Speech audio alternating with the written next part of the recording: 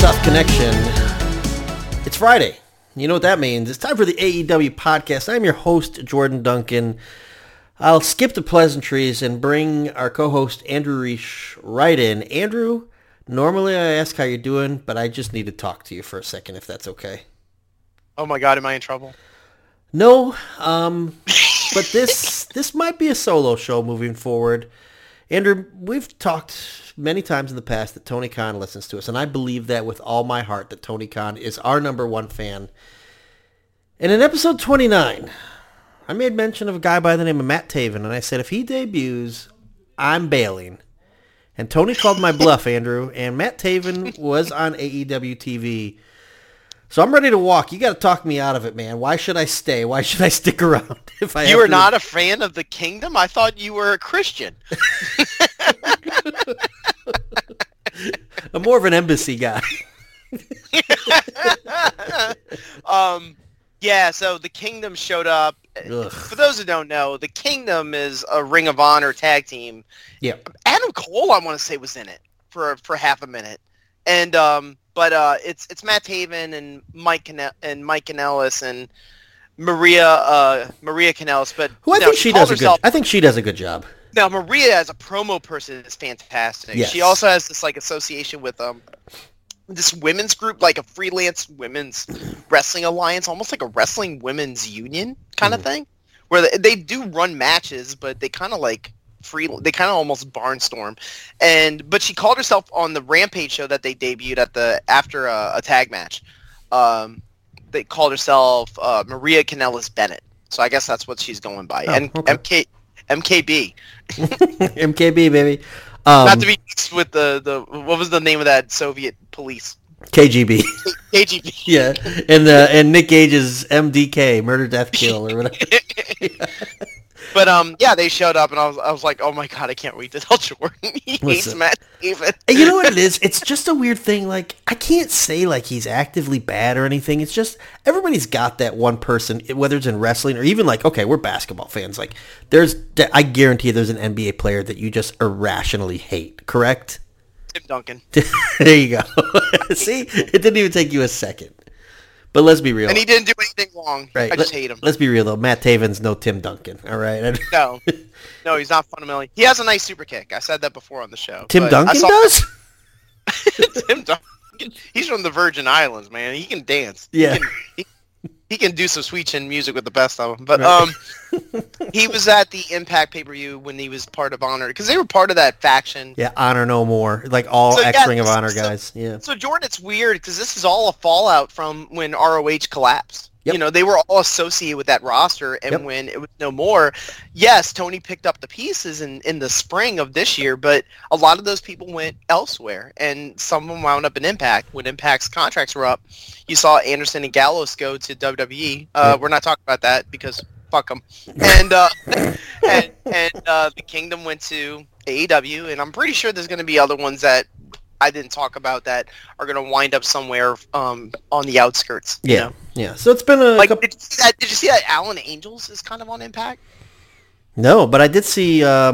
What's his name? That's back with Dark Order. Drawing a blank. Grayson. Yeah, Stu Grayson back. I think he's from Canada, so it was convenient. Yeah. Okay. Well, yeah. So it could just be a one-time thing. And really, in the last couple of weeks, a lot of faces popping up on AEW. Dalton Castle. We'll talk about him in a few minutes. I think we should give him his own time to shine. But right. Dalton Castle's a guy I'll have to eat crow on when we get to him. But it's amazing with different acts of like where they get to. Like we always talk about this when we talk about ECW, but Al Snow is like a perfect example. Like, oh yeah. Who would have thought Leif Cassidy could have been an offshoot character in ECW and turned himself into a phenomenon? Yep. You know? Yep. You'll never believe what type of acts get over. You just don't know until you put them there. And what's funny about it is Al Snow, before he got over as the head character, for years was like the indie darling, like, oh, this guy's the best wrestler out there, you know? And it wasn't his wrestling at all that really won. It was a mannequin head. Like, right. Go figure. Yeah, and ROH had this reputation almost longer than it should have of like, this is the wrestling company. Yes, you know? yes. But agreed. the truth was it kind of lost that appeal like somewhere around the 2010s. And it was not bad wrestling. Funny thing for me is I think it lost that appeal when Jim Cornette, Mr. Wrestling, kind of was in charge. That's when it really just kind of got very blah to me. Like, I wouldn't say bad, but just like, I don't care about this Kevin company. Owens would agree. Yeah, right? All he does is shit all over that stretch. Eddie Edwards, Davey Richards years and stuff. Like, yeah. Anyways, we're an AEW podcast. Welcome to the show.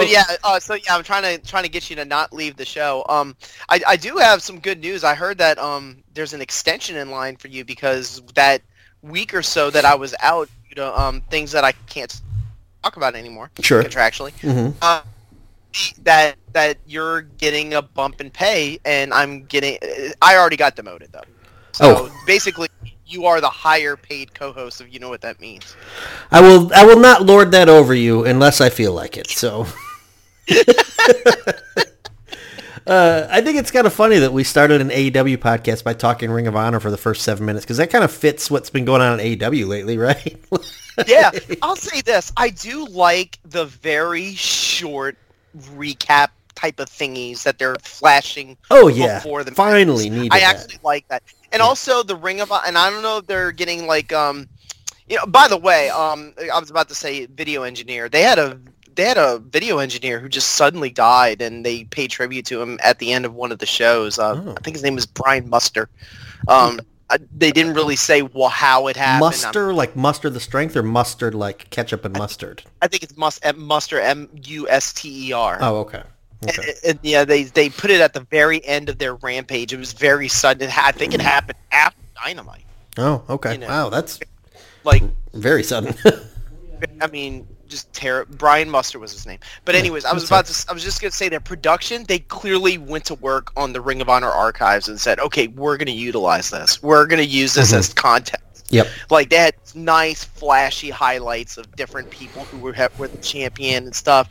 It's almost like they're incorporating. They're almost wedging the Ring of Honor stuff into Dynamite, if that makes sense. No, it feels like it's really being wedged with a hammer, like Dr. Bo Hightower, my favorite chiropractor to watch on YouTube.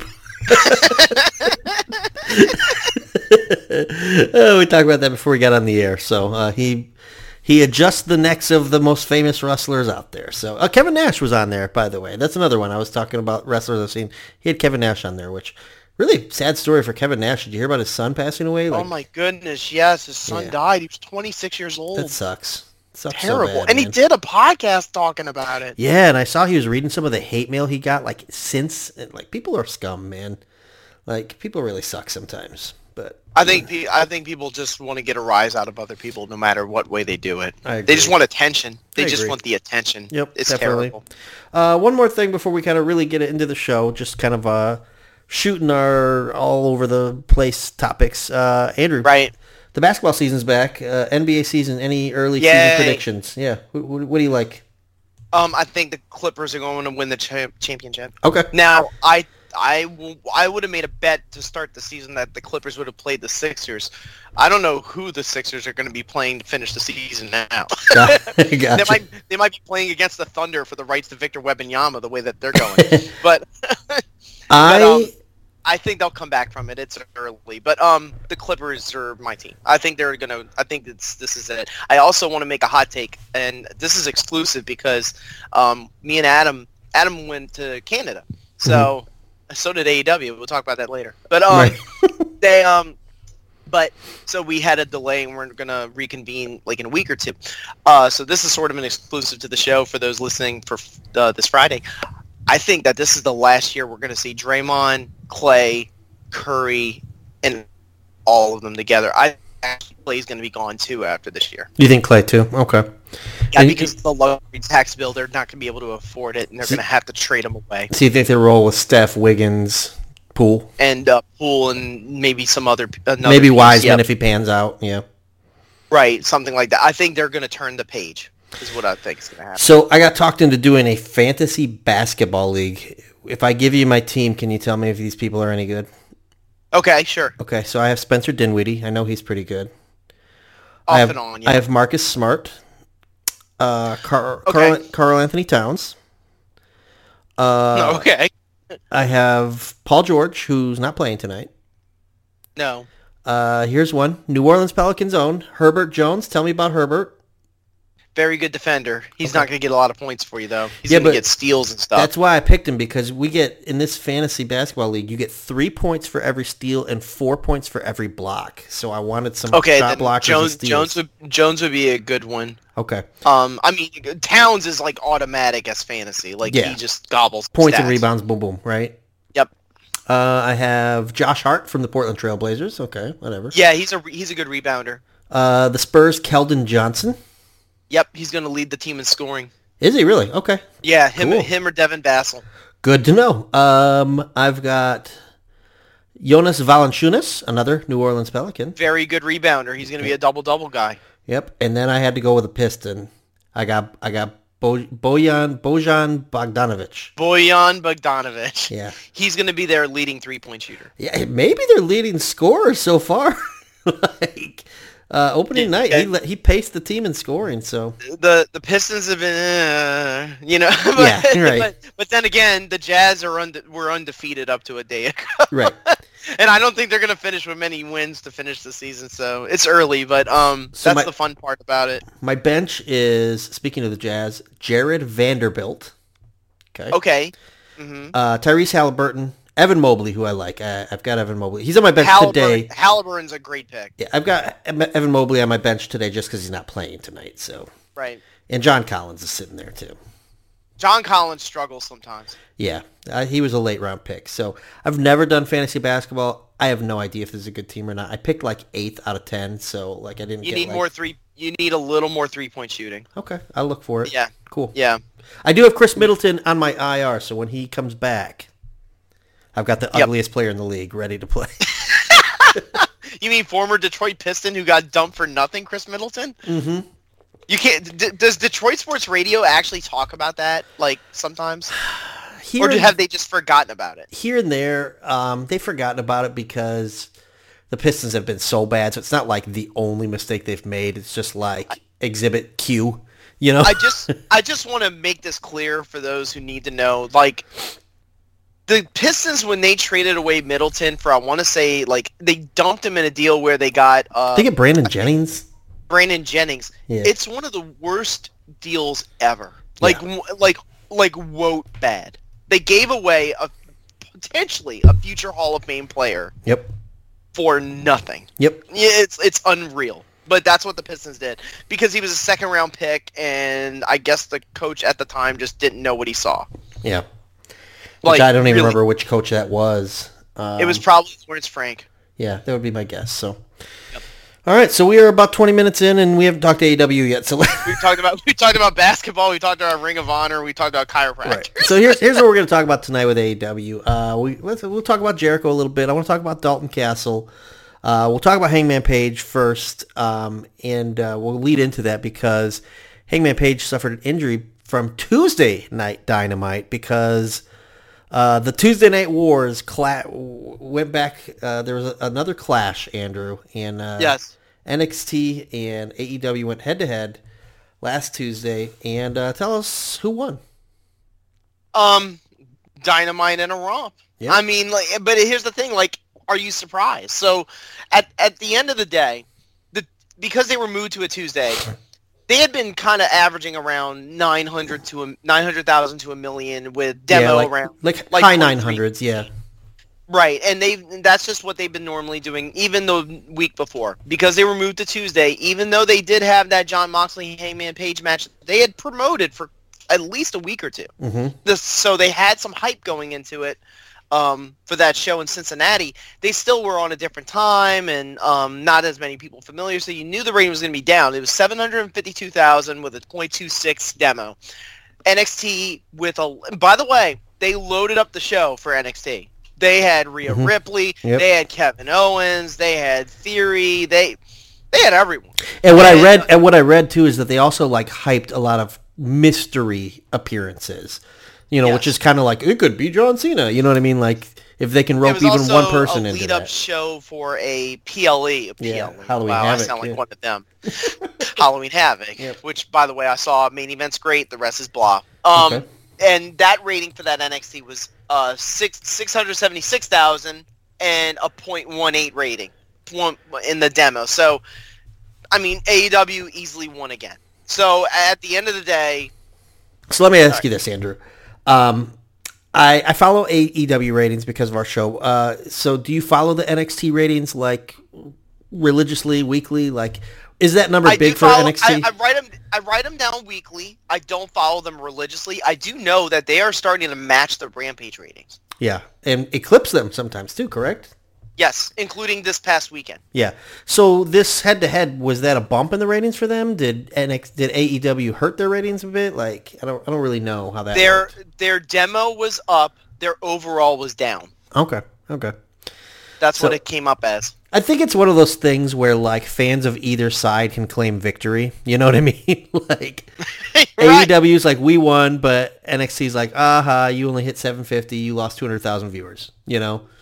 Yeah. So, and with our third brand show. So yeah, and Raw had like 1.8 and million, and SmackDown's still in the twos. Like, yeah, like WWE's still like on top of that end, and we're also not at the degree where Raw's 18 to 49 is necessarily close to AEW's demo. We're not in that area. We were at that point. A year ago, a few times, but now that's kind of dissipated. Yeah. So something that's come out, and again, I'm not a big numbers guy. I don't follow it into too many details. There's some great stuff out there like WrestleNomics and Brandon Thurston are usually the go-tos. But I've seen people who are afraid because Rampage's numbers dipped so low and stuff about AEW's future. But if there was any worry, I think it's been resolved pretty clearly and emphatically in the past couple weeks. Warner Media has made it pretty clear they're happy with AEW to the fact that they want more AEW, which we'll get to a little bit down the road tonight, correct? Yeah, we will. Yeah, so let's talk about this Hangman Page thing. So, I mean, the night was going pretty well. I thought it was a pretty good Dynamite. Really great promo from MJF and William Regal. I thought that was the highlight of the show. Yeah, 100%. Yeah. And you know what I love is Regal's response, because MJF delivered, and Regal was in a tough spot. Like, how do you follow I hesitate to say all-time promo, but all-time for AEW at least. One of like the best promos in company history, and he had to follow that, and I thought Regal did a great job too. I loved his line about... How do you follow up a promo where a guy says, I read an email that made me want to kill myself? Right, exactly. I mean, that's hard to top. Exactly. And you know what? He came off like villainish, but also in a way that it was like he didn't turn. Like, it was really, really well done. I love that he said, I hit people with brass knuckles because I like to do it. Not because I'm a coward. I just like hitting But people. He also tried to correlate with MJF's struggle of the reason why I did this is I wanted to push you, and because I was in a position where I was 16 or 17, I was thrown to the wolves and I had to survive, and I did it. But I'm one of the only ones who survived. Right. And I want you to know how that feels. And that was what he came back with in his rebuttal. Then he did I want to see how much of a snake you really are. I'm going to turn my back and let you hit me with your dynamite diamond ring and see how dastardly you really are. And he didn't do it. Right. Yeah. And by the end of the night, MJF came out with his chip, with a ref in hand. Looked like we're going to do like a Money in the Bank type cash in. And instead, he hands it to Regal and announces he's not going to cut corners. He's not going to take the cheap way. He's going to fight and win it at the pay-per-view in the main event of Full Gear. So that is set in stone, Full Gear. MJF taking on Jon Moxley for the title. I hope that the story goes that Regal cut that promo with the intention of getting him to do that so they could properly plan. I think that would be a really cool twist that Regal goaded MJF into announcing the match ahead of time so that they could properly prep for it. But yeah, that would actually be very smart. There's also a little weird spot there where, I mean, we'll talk about it, but that it looks like Yuta and Danielson aren't on the same page. Yeah, it's almost like Yuta thinks that Danielson is kind of tapping out. Mm-hmm. And basically saying why do you like this Daniel Garcia guy over me? I bled for you, and boy did Wheeler Yuta ever bleed. Let's never forget the man bled for the. I think. By the way, because we talk about the ratings, that is still the highest rated show Rampage has had this year. The Wheeler Jon Moxley one, which was taped. Yeah, in a way, good, because that's probably the best Rampage of the year. Or at least the Rampage moment. It also goes to show a taped show can still deliver ratings if you can create buzz around it. Correct. Yeah. I mean, like, I think that there's something to, like, live shows, obviously. But if you tape a show and it comes out and, you know, there's word of mouth. Like, perfect example was Grand Slam. Like, when I found out Great Muta was going to be on, I was so hyped. I'm like, I have to watch it. Not that I wouldn't have watched it anyways. But yeah. Sometimes taped isn't the worst thing in the world. You know, Mick Foley will tell you that. a taped show turned the Monday Night Wars, really. So pretty much. But yeah, so let's talk about Hangman Page. So what did you think of that match up until the injury? Great. Yeah. Hangman starts super aggressive.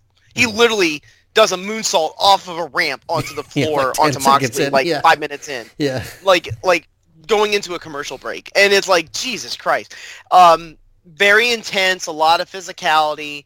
Moxley, because he's just got this like sort of warrior spirit type of approach. He gets the advantage. He picks up steam quickly after the way that Hangman style reminded me of, it was like when a home team it has like a really good visiting team, and the visiting team comes out with a boom of 80-yard touchdown. Boom. Yeah. And it's like, all right, let's see what you could do to this. And Moxley, to his credit, he responds. He gets some submissions in on him, and it goes back and forth. He blades at some point, and no, it was at the after the second picture-in-picture. I'm trying to key together like the way the match went, because I mean everybody knows what the most memorable part was, which is something that wasn't intended. It's kind of coming together. You can feel the adrenaline of like, okay, we're getting near the climax, and that's the shame of this, is that there was probably 10 minutes, Jordan, that was left on the table. Yep. And you could tell by the way that they were stretching time went after that in the post-match stuff with MJF and but anyways, Hangman is charging at him, and Moxley gives him the King Kong lariat, and what it's kind of turned out to be, no one knew at the time. I mean, I thought, okay, he broke his collarbone. Yeah. Maybe he landed on his head when he went inside out on the clothesline. Well, when he gave him the lariat, I think what happened is he got him right in the sweet spot in the chin, and when he did the inside out flip, he was legitimately knocked out. Yeah. Is what I think happened. Yeah, it was a thing like... And God bless Paul Turner, a.k.a. Sean Payton. He got in there and immediately knew, and he got on his radio. If you watch it really close, he got on his radio and he did the choke. He did the what do they call that? The kill. And he was like saying, "No, it's over. It's over." And God bless him for doing that. Yeah. I mean, there's people, the immediate aftermath, I saw people kind of criticizing AEW, like, oh, how can they let this happen? The people who want Matt Hardy to like die in the ring, right? Exactly. But it's like, it's kind of a thing. I could understand if it was like a Darby Allin thing, one of Darby's insanity-ridden spots that caused this. But this is hilarious, you know? Yeah. It was a very common move. I mean, and here's the thing too, Jordan. We talked about this where like even the things like when we talk about the Elite fight and things that seem really bombastic, and a main event title match on Dynamite that has to be stopped due to an injury. People act, Jordan, like these things have never happened. It just shows me how young wrestling fans really are. Yes. They're like look at this and they're like, oh my God, I've never seen anything like this. A main event match literally stopped. I'm like, duh. I mean, we've seen this 100 Right. I can't believe that the top stars in this company got into a fight. I'm like, Bret and Shawn Michaels got into a fight right before Raw one time, Exactly. and neither was on the show. I mean, you know, like wait until they watch Survivor Series '97. it's like, dude, we've seen it all. Yeah. We are cycling through the same things. It's just different names, different faces, and different sensibilities. Yeah. But That's what cool. has changed and what is different is the reaction to the injury. Like that is different. Like when you look back now, Mick Foley's in 1998 stands apart because that was one where, I mean, if you do anything differently from what Mick did in terms of the way he fell, he literally could have died. You know? Oh yeah. It was it was sick to watch even then. It's sick to watch now. Yeah. You know? Whereas, like, other matches, though, like, I don't think a lot of fans in 1999 and 2000, 2001, I don't think they look back on these matches that got cut short due to some, random injury, and they're like, oh, man, like, that's such a shame. I hope he's doing better. Right. The truth was, a lot of people were like, man, that match would have been great had, Benoit not gotten hurt. Right, exactly. Like, yeah. And I'm not trying to say that fans back then were callous. It was just that they were less mindful of the health of the performer. Well, a match that always comes to my mind when we talk about that is, I think it was the 2000 King of the Ring with Kurt Angle and Shane, where they're trying to do this 2001, yeah. where they're trying to do this suplex through like the glass, and they just couldn't get it. They couldn't, and Shane just kept getting dropped right on his dome over and over. It is like one of those things. Now, what we know about concussions, if you go back and watch that now, it's like, how did that match continue? Like, how did that keep going? And this has been mentioned quite a few times by pretty much everyone on the internet, but AEW learned their lessons too. Yeah. Now, here's the thing too. A lot of people talk about the Matt Hardy incident that happened in All Out 2020. Ironically, the main event of that show was also Jon Moxley versus MJF. But Matt Hardy was wrestling Sammy Guevara in like a crazy like a lights out match type of thing. And they had two major high spots. One where they fall off of some stand. Yeah, like it was like a scissor lift, wasn't it? Yeah, some kind of scissors lift, and they fall into something. And what happened is Matt Hardy hit the back of his head on the pavement. Really bad. And you could tell he was legitimately knocked out. Mm-hmm. And they wanted to do the spot. Yep. That was one point where Tony did learn his lesson, where it's like, no, this is where you stop the match. Right. But here's the thing too. We also had a situation that happened last year, and everyone has forgotten, where Lance Archer landed on his head on a moonsault. Oh yeah, it was in the tournament. They actually had to change the finish. Yep. They actually had to change the finish to Eddie Kingston winning. He got him on a roll up, and the reason why is because they literally had to change it on the fly. Yep. Like, you can't just keep going anymore. Roman Reigns and Brock Lesnar. I'm pretty convinced Roman Reigns hurt his shoulder. Like, that match ended way too early. And I think that there was because they thought that someone was injured, and they just said, okay, time to go home. Here's the difference, I think, Jordan, versus back in the day when people were hardened and they thought that they had to just keep trucking through for the sake of the performance. When we do things like this, or when companies do things like this to stop a match prematurely or look out for the health of the performer or the player or whatever it is, whatever sport it is, the outrage of trying to keep things going is far worse than the rewards and the pats on the back that you get for stopping it. Yep, I would agree with that 100%. That's changed. Yeah, I agree with you 100%. That's for the better. To be clear, that's for the better.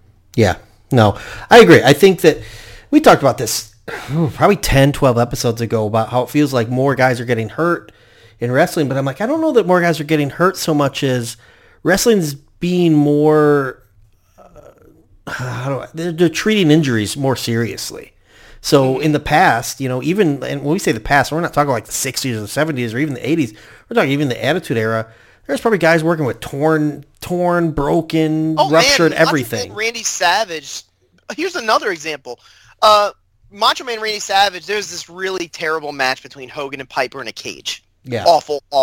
Havoc 97, right? Yeah. Yes. Everybody remembers how bad it was. Nobody remembers that Macho Man Randy Savage basically shredded his knee in half trying to do a stupid double axe handle from the top of the cage into the ring. Dude, I actually just saw that clip like a couple weeks ago. And he wrestled with that for 6 months. I just saw a clip of that a couple weeks ago. That cage was so freakishly high. It's insane. Like, you should track that down and watch it, either on Peacock or just go on YouTube. Like, the cage that he jumped off was so high, it's insane. Like, why did they even do that? It was just a double axe handle. Like, who cares? Yeah, but everybody looks back and they're like, oh my god, what a terrible match. Nobody thinks, oh man, that's a shame that Macho Man hurt himself on something. And that's probably like when he basically ended his career in terms of quality. Yeah, because he roided up when he came back the next time. He was never the same. Yeah. So. Yeah. But yeah, I mean, the good news is that what looked really, really, really scary in the moment Turns out to have just been a concussion, so hopefully Hangman will only be on the shelf for a little bit. Yeah, because that's how Taz broke his neck. Taz got dropped on his head, yep. and he went sideways, and it cricked, and that's how he broke his neck. And that's why I think he got a little verklempt, to spare the word. Like, he looked scared. Yeah. You know? But yeah, I mean, not to say only a concussion, because a concussion is still a possibility of a serious injury, but it could have been a lot worse. So we're thankful that Hangman is at least on the mend already. He was only in the hospital for that night. I don't even think he stayed the night. So no, thank God. Yeah. And I think a lot of people were rooting for him. I mean, I think he's a very well-liked man, and this is not like karma. This is not like, oh yeah, you were friends with the elite, and this is what you get. It's like, no, like bad things happen to everyone by accident. It happens. Right. Like, and the thing too that sucks is that with Jon Moxley, he had a reputation going in of not hurting guys. Right. Like, he was the GCW champion, and he never injured anyone. Right. Like, he's very safe. It's just unreal that, I was just thinking when that happened, like, this guy is usually pretty good with not hurting anyone, and then Page gets concussed on a clothesline. Right. Like, it's just weird. Yeah. But, things happen. Like, I mean, there's so many randoms. Like, when it comes to concussions, I think Bryan Danielson got his concussion just brawling in that Anarchy in the Arena match. Yeah. It's just, it could happen at any point. Like, the injury that could just really do you in, kind of thing. Yeah, I think we're just at a point too where we know more about concussions than we ever have, and especially with the microscope. The NFL does. I was just gonna say, especially the microscope the NFL's been under. I think AEW did the right thing by treating it like it looked very, very serious, and they treated it like it was because they didn't know. And I think that's the way you do. You'd rather overreact to it and it not be serious than underreact and it be worse than it looks. Yeah, because here's the thing: what if they didn't diagnose it at the time and Hangman kept going, or he wrestled again the next week? Yep. You could have had a Tua situation. Exactly. Yeah. And that is like a cataclysm. You right. can't have the NFL is powerful enough to survive it. AEW is not. AEW cannot survive that kind of bad publicity. Right. Well, in the sense that, like, yeah, they have loyal fans, but I think that that's something where maybe Warner would be like, oh, we don't really want this on our TV. No. Like I'm sure there's some sort of possibility of breaching a contract if someone dies on your show, or is crippled on your show. But anyways, so I don't think it changed the outcome. I think everybody knows that Moxley was going to retain there. I am curious of what the finish would have been. But if it had finished the way it was supposed to, it was going to be a memorable match. I would have put it on the level like when Moxley wrestled Jericho in Minnesota. Like, it was going to be somewhere on that level. Yeah. Like, it was ramping up to be a great Dynamite main event match. And the show leading up to it, like you had said, was good. Yeah. I thought that they kind of really did a good job of loading up that show. We had the MJF segment. We had Sheeta and Toni Storm. Wait, was that week? Yep, it was Sheeta and Toni Storm. Which is and pretty good match. It was called Title Tuesday because pretty much everything was for a championship. We had a trios title match with Best Friends taking on Death Triangle, which there's some dissension there now between Pac and Rey Fenix specifically. It looks like poor Pentagon's caught in the middle. Yeah, trying to be the broker of peace. He's got a title match coming up against Moxley on Dynamite. Yeah. And then what else did we see? Oh, gosh, this is something I actually want to talk about is Chris Jericho defended the Ring of Honor title. I like this story. I'm not a fan of all the Ring of Honor stuff, but I like the story of Jericho dishonoring Ring of Honor. And I like him beating all the former champions. So I'll have two questions for you, Andrew. One, how do you think Dalton Castle looked, and like how do you think the whole presentation of Dalton Castle? And two, let's wildly speculate who defeats Chris Jericho for the Ring of Honor title. So first things first, what do you think of Dalton Castle? Dalton Castle looked good. Like his whole his presentation with the boys, he's done it before on AEW on Elevation and on Rampage. He was in a Battle Royal, I want to say too. He was in a Battle Royal, so people have seen the boys. Yeah. For those who don't watch regularly, Dalton Castle basically has has boy toys like Like manservants, yeah. Yeah, like manservants, like the candelabra, like they fan him, and yeah, that they fan him, like, and he walks over them like steps, like Cleopatra, but they're also good wrestlers themselves. Now, I don't know their names by heart, and they have various versions. I don't know them at all. And but this one, it was very grandiose. They had multiple boys. Mm-hmm. I have to be careful with how I say that. They had a huge platform for him, like almost a la the Macho King. Yep. The crowd was into it. They really liked him. I thought his chain wrestling was good on Jericho. He does the thing that surprises me about Castle that I didn't expect is that he does a lot of submission wrestling. Yeah. You know? So it's very mat-based. I know he had a back injury, so he doesn't try to do too many high spots. He kind of reminds me a little bit of, I don't know if you've ever seen this guy, but, I mean, this one's a much better version, but he reminds me of Ilya Dragunov. Oh, yeah. Mm-hmm. Like, I mean, Dragunov came after him, but the styles are similar. Yeah. No, I think that's a good comparison. Like, Dragunov is very, very intense, and everything looks tight, and, like, Castle's kind of the same way. You know, but he's much more into the hysterics and to like the entertainment side of things, and he was very entertaining. Yeah, you know, that's something that Ring of Honor was missing. Like, you know, they didn't always have super duper entertaining acts, but Castle was one of the ones who stood out. He has been a Ring of Honor champion. He's done a lot of big time matches in that promotion, so it was good for Jericho to have a former champion to face off with, who can beat him in the future. I mean, if I had to wild guess. I mean, we already did Danielson and it didn't happen thanks to that. What did Castle call Jericho? That silly little goose. Yeah, the silly little goose. Daniel Garcia turned with his purple fedora hat back to a sports entertainer. But so if it's not Danielson, I'll give you one, and it's what about Homicide? Oh, okay. Wow, that's definitely out of nowhere. Okay. Yeah. All right. Homicide to do it. Okay. Yeah, I wanted to really carve out a couple minutes to talk about Dalton Castle because I don't like to admit when I'm wrong, but I think it was actually just our last episode I talked about how I didn't think Dalton Castle's act was one that would work on a bigger stage. Yeah, because we talked about the fishbowl theory, like Full Sail with NXT, the Impact Zone with Impact, that kind of thing. And so then what did they do? They ratcheted up by 10 notches, and not only was I wrong, it worked spectacularly, man. Like I think this guy should be integrated into TV more often. Like this, I'm more than happy to. By the way, he looks like he could be Leaping Lanny Poffo's kid, doesn't he? And he's got he's probably trying to support his back. Yeah, like those high-waisted trunks and stuff. He's got the Urkel stuff going. His promos are good. Yeah. Like, I don't think he's a bad promo guy, you know. Well, what I like about him is he's definitely unique, you know, like definitely a quirky character. And he holds up in the ring just fine. I mean, despite having a major injury in his career, I think he really did a good job. Like I said, I like this story with Jericho beating the former champions.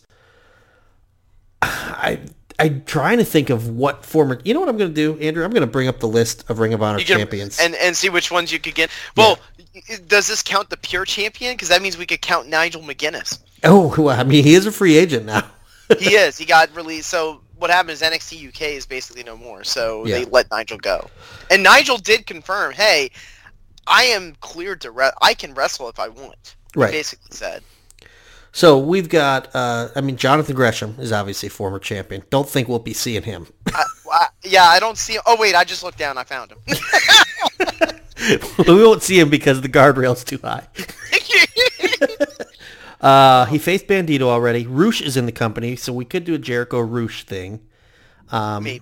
PCO, which is Pierre Carl Ouellet, the former Quebecer. He is signed long-term with Impact. He's not going anywhere. Yeah, he's also insane. Like, he's like... super old and crazy. He had, when me and Ryan went to Impact's pay-per-view, he had the most insane mom. He did a no-hands plancha and landed right on his head. Yeah. And he came right back up and did some crazy thing on the apron. Yeah, I was like, this is insane. His character is almost like he's like Frankenstein's monster in a way, you know? Yes, yes. So he's a former champion, but we don't think we'll see that. Riche, we mentioned. Matt Taven is a former world champion. I don't think he'll be the one to beat Jericho. And I think that they just brought him in, so I don't know that they'll feed him to Jericho right away. Jay Lethal's a former champ. I don't know that we'll see Jericho against him. We had Dalton Castle. How about this guy named Cody? You think Cody might... Cody? Cody who? Cody Deaner, I think. Cody Hall? Yeah, Cody Hall. I was going to say there had to be another Cody in the wrestling business, right? But no. I don't think that's going to happen anytime soon. Here's one that I do think we could see come out to face Jericho and lose. Christopher Daniels was a former Ring of Honor champion. And I think he kind of fits this story. Like, I could see Daniels coming out. Dude, that dude's getting ready to apply for Medicare. Yeah, I mean, do you think his eye is still all blackened and disfigured? I'm going to skip over one that I think could be a potential guy who dethrones him. Jay Briscoe, I don't think we'll see the Briscoes on AEW TV. Michael Elgin, maybe as an appearance. That's another one, like you had said with the Briscoes, who's been at risk of getting canceled a couple times. Yeah. Then you got Kevin Owens, no. Davey Richards and Eddie Edwards, the American Wolves. One of them is just main evented an Impact pay-per-view. Was it Eddie Edwards? Yeah, Eddie Edwards. Some guy named Tyler Black. I don't know what he's up to anymore. Jerry Lynn, which he can't wrestle anymore, but after the Dalton Castle match, Jericho goes after Ian Riccoboni, and Jerry Lynn came out, and Jericho gave him the safest pile driver I've ever seen in my life. Yeah. I don't think Jerry Lynn can ever wrestle again. Yeah, I don't think that'll go that way. There is one obvious one who's already with AEW, but it's almost too obvious because because we haven't mentioned this yet. They also announced they're going to go ahead and do another pay-per-view on Heisman Saturday, which is December 10th. Final Battle. It's going to be in Texas, and it's going to be in the freaking early afternoon, like 3 o'clock in the afternoon, and there's going to be an NXT show on the same one called Deadline, which is like in the evening time. So you said there's one obvious one on the roster. I think there's 2 Ring of Honor champs. So Joe is the one I was thinking of. Yeah. The one that I think could be the guy to beat him is Adam Cole. If Adam Cole gets cleared to come back, I think he could be the one to come back, and that's the way you turn Adam Cole into a big baby face. Or Kyle O'Reilly. Kyle O'Reilly, too. Yeah, either or. That would make a lot of sense. Other than that, you go all the way back to the beginning. Low-Key was the first champion. Xavier was champion. I think Xavier might have died.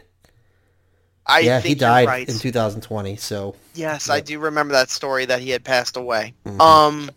And I'm even looking at the Pure Champions, and they're about the same. They're the same ones. There's nobody that you didn't bring up. Yeah, James Gibson, which is Jamie Noble.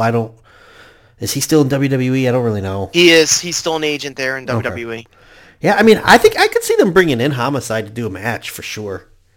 They've done it before when they did Grand Slam, the first Grand Slam. Yeah, there's definitely still some more guys they could do to keep this going. Final Battle is in, December? Mm-hmm. So this needs to go to December. And, they got to do other matches, and they're kind of... Here's the problem. Mercedes Martinez has a knee injury, so they didn't take the title off of her. So they're kind of like putting a lot of that Ring of Honor women's division stuff to bed. Yeah. And moving it over to their TBS, their TBS and AEW women's stuff, and then the tag belts. It's weird because FTR are the Ring of Honor tag champions, but they're also doing matches at other promotions for their other tag belts, and they're feuding with Swerve and Glory to be number one contenders against the Acclaimed. So I don't really know what direction they're going in with that, to be honest. And I can't really think of too many other mini feuds you can do. Yeah, I don't know what this Final Battle card will be. But they've sprinkled a lot of Ring of Honor into Dynamite. So there's a lot of weird intermingling. So if they want to burn through a really quick show with some good talent with the Ring of Honor tag on top of it, they can make it happen. Yeah. Very easily. And the Kingdom versus FTR makes sense. Boom, there you go. Yep. I think you could have a really nice match with Taven and Kanellis against those two. As good as it was, I don't know that you go back to FTR versus Briscoes. You go back to that again. And another one that we saw on Rampage just recently that I hope we never go back to is FTR versus Gates of Agony. The Gates of Agony. Congrats, guys. You actually managed to have a bad FTR match. Good for you. It was agony. It was agonizing to watch. It was. Which is a shame because Brian Cage really made the most of his opportunity with Wardlow. And so he's stuck with these two bums, you know? I mean, sometimes it's just that one chance, like Bandito. Like, you get multiple looks on national television, but once you have that one where people really, like Wheeler Yuta and Jon Moxley, where they really pay attention to you because you do something out of the ordinary, that's why I think you see so much of this high risk within the match. That's why I don't have a problem with people taking time off, because the risk factor within the matches is so much higher than it was even like 10 years ago. And I'm not talking about death matches and high spots. We saw some wild stuff in the late 90s and early 2000s as well. Right. What I'm talking about is the continuous nature of the spots and how many of them you do within a match. It is so demanding. Yeah. Like, when I see people like Darby Allin just pop right back up and do more stuff, I'm like, how? How are you doing this? Right. You know? Last thing, and then we'll move off the Jericho thing. The other, I think, possibility of him is not losing to a former champion, but Daniel Garcia finally being the one to dethrone him. I think that could make some sense as well. So. Yeah, now they're back into this act of the play of the Shakespearean like story between Garcia and Jericho, where they're back in the fold together. Yeah. So we need to figure out a way to break them apart again. And I'm sure that this is very long-term storytelling. And I'm pretty sure Jericho has no problem doing long-term angles because he doesn't have to blow them off anytime soon, right? Right. And here's the thing, that's smart business, because he knows that he's going to be on TV for X amount of weeks if it's a 3-month program, you know? Right. It's good business. Right. One more thing on the Jericho Appreciation Society. Andrew, what are your thoughts on Jake Hager's new gimmick of guy who goes insane if you touch his hat? That was my gimmick for a while. I had a purple LSU hat that if anyone fucked with it, they were dead. Well, listen, I mean, I know he's supposed to be a heel, but I think that he's justified. Like, it's really douchey to mess with somebody's hat, you know? Like, to pull somebody's hat off their head. Now a fedora. Sure, you're just helping the guy out. But no, yeah. I mean, what? Didn't it look kind of like a fisherman's hat? Kind of. Yeah, it was like a bucket hat. Yeah. Yeah, kind of like those ones that Walter Matthau and Jack Lemmon wore in The Old Man. It's kind of like, do you remember Festus, who would like just be in a daze until the bell rang and then he'd go berserk? Who was Festus? Is Luke Gallows. He was Luke Gallows, wasn't it? Yeah, I thought so. And the little one was Terry Gordy's son. I remember that. Oh, yeah. What was his name? Jesse and Festus. But I don't remember his real name. But his dad. You want to talk about people who get the crap beat out of their dads? Terry Gordy would have beat the crap out of Jesse. Oh, yeah, for sure, man. But yeah, so it's a funny gimmick. It was nice to have him beat up all the boys. Yeah. But it was a good match. It wasn't like, we're talking about Castle versus Jericho. Like, It was 13 minutes, fun stuff. Out of nowhere, Joseph to win. Reign of Terror continues over the Honor. He's also one that tried to beat the crap out of Ian Riccaboni. Right. really dirty. Maybe that's the final battle match, Jericho versus Riccaboni. Yeah, I mean, we didn't talk too much about the Danielson one because that happened after we had taped last. But, that was the turning of the screw where Garcia turned and went back to Jericho and cost Danielson the match, and Jericho retained. Like, did you think that match was good? I thought it was good, but kind of like a theme of AEW the past month, just kind of forgettable. Like, I'd have to really stretch my brain to remember the details of it, you know, outside of the finish. And it's kind of like a problem that I've had with AEW lately. It's like, I watch the show and I don't dislike it while I'm watching it, but if you were to talk to me the very next day, I'd struggle to remember some of the things that happened. Jericho physically looks great. Like, he's got all the moves, and Bryan Danielson did a beautiful butterfly suplex off the top rope. But I think it was more, I think the finish fell flat because it was all building towards the story. Yeah. And almost everyone forgot what happened in the match because they were waiting for how that shoe was going to drop. Mm-hmm. You know, like, I think that was kind of like, I will say for Toronto, we didn't see too much Bizarro World. It was kind of expected. I thought Luchasaurus and Jungle Boy Jack had a good match. Renee Paquette debuting, which we had kind of teased on the last show before we signed off. Like, I thought that was nice, and I think she's been a good. She's a nice addition. Yeah, she did the sit down with Danielson and Yuta on the next one, and her backstage stuff fits really nicely. Orange Cassidy and Pac, where the title changed hands for the Atlantic title. That was a great. That was really fun. That was really fun. And it was a surprise. I did not think, if you were to ask me ahead of time, I would have thought that Pac retains. So I thought it was cool to give Cassidy the win. And like we said briefly earlier, it's kind of leading to a I think a split of the Death Triangle. Gosh. Oh, Jordan, do you know any trios who might be merging? Listen, Andrew, that might be able to... we are like Dwayne Wade and LeBron in the famous pose, like the dunk. Because in my brain, I'm saying, "Screw it, let's just talk about it finally." And then you just lay it up there. The Elite are back, baby. I know, right? So yeah, the big news, if you've been listening for like an hour now, waiting for us to get to it, is word came out that CM Punk is getting bought out of his contract. Ace Steel was fired, not very publicly, just kind of under the rug. And Punk is gone, which also led to the next batch of rumors that Kenny and the Bucks are headed back sooner rather than later. What do you make of all this? Wow. There's a lot to unpack there. That's what I was going to say, a lot to unpack. It's a mouthful. Ace Steel knows what I'm talking about. But first of all, the fact that it took that long to fire Ace Steel immediately tells you that Punk was trying his best to keep Ace Steel in the fold. Yep. And that it was a package deal. Yep. And that when Ace Steel got fired, it was almost like one of these things where like a very small move in chess is a giveaway of the big move. Yep. And like when Ace Steel got fired, which like you said, kind of like people slid in the DMs to figure that one out. And Meltzer reported it. That was the first sign going into like a week later of like, oh, Punk's about to go. And then Meltzer came out with the bombshell. I don't remember when he wrote it or said it or how it came out, but basically it was that Punk was getting his contract bought out. And I think we had rampantly speculated about this accurately, that the holdup was the terms of the no-compete. And people were like, that means he's going back to WWE.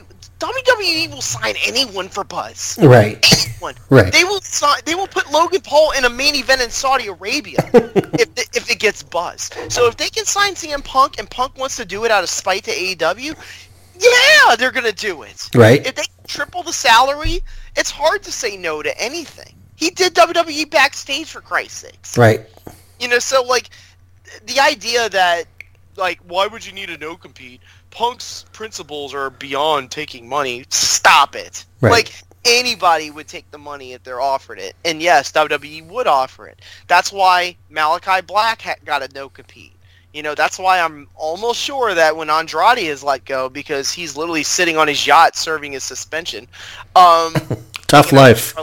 Yeah, it's tough life hanging out with Charlotte Flair, the beautiful Charlotte Flair in a yacht, like counting the days. I hope you've learned your lesson, sir.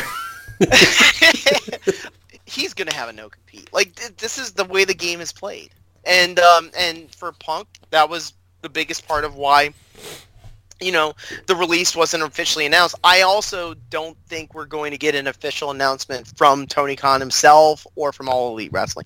I think they're almost, I don't want to be in Tony Khan's mind. It's a scary enough thing, but yeah. I think he's kind of ashamed of how it all went down. I mean, honestly, they all should be. Like, yeah, they're adults, and I would hope that even Punk is very much what you see on TV. I think is very close to what you see in real life. Like he's authentic. I think he's a very angry person. But he has to go home to his wife at night and like just sit down on the couch, and his brain starts to explore, and he has to think like, man, I look like an idiot. Like he has to, right? Yeah, I mean, he wolfing down muffins, screaming about some poor dude, Colt Cabana, like for no reason. Like, come on. He came out looking like the bad guy, and I think, and I'll tilt this towards the Elite side of things because they're the ones still in the fold, which would make them the most important part of our discussion about AEW going forward. We could talk about Punk down the road, in the past tense, but when it comes to the Elite, like in terms of apologies and making amends, like Punk was probably going to be at a point where it's like, man, I messed up. Like, the fanfare left him. The reason why it was easier, and I don't want to say this was the dominant reason of why CM Punk got let go by AEW. The reason CM Punk got let go by AEW is because he started the argument. he also started the fight. Yep. And his accomplice escalated the fight. That was the reason why he got fired. Right. But another reason why is that he lost the locker room, and he lost fans. The fanfare was gone. Yep. Whereas the Elite, and you could see, dude, one of the weirdest things I have seen on Dark Elevation is Brandon Cutler getting cheered. The reason why he gets cheered is because they play that Elite song.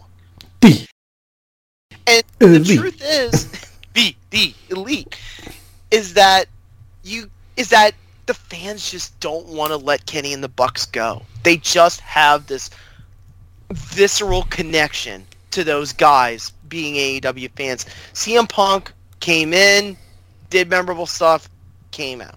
Mm-hmm. And that's just arrive, raise hell, leave. And it is what it is. Whereas for Kenny and the Bucks, there's a connection with the fans where they just did not want them to go. And I do think at the end of the day that was part of the decision making, where they said, I don't want to, like where Tony just said, that's a bridge too far. I don't want to cut ties with these guys, even if they did wrong. Yeah, I think it goes to our discussion. I think it was last episode or the one before where we talked about what makes someone a WWE guy versus the Bucks. The Bucks and Kenny are, especially more than maybe anybody else there, they are AEW. You know, like they are day one. They're executive vice presidents. They helped start the company. Like I will say, I think that title will be taken away from all of them. I will say that. So I mean that's my controversial take. The other thing too, and this is a strong take on my part, and you can shoot me down on it. I'd love to talk about it. The Bucks don't need to. Let me ask you this: do any of them owe an apology to the fans? Like on television?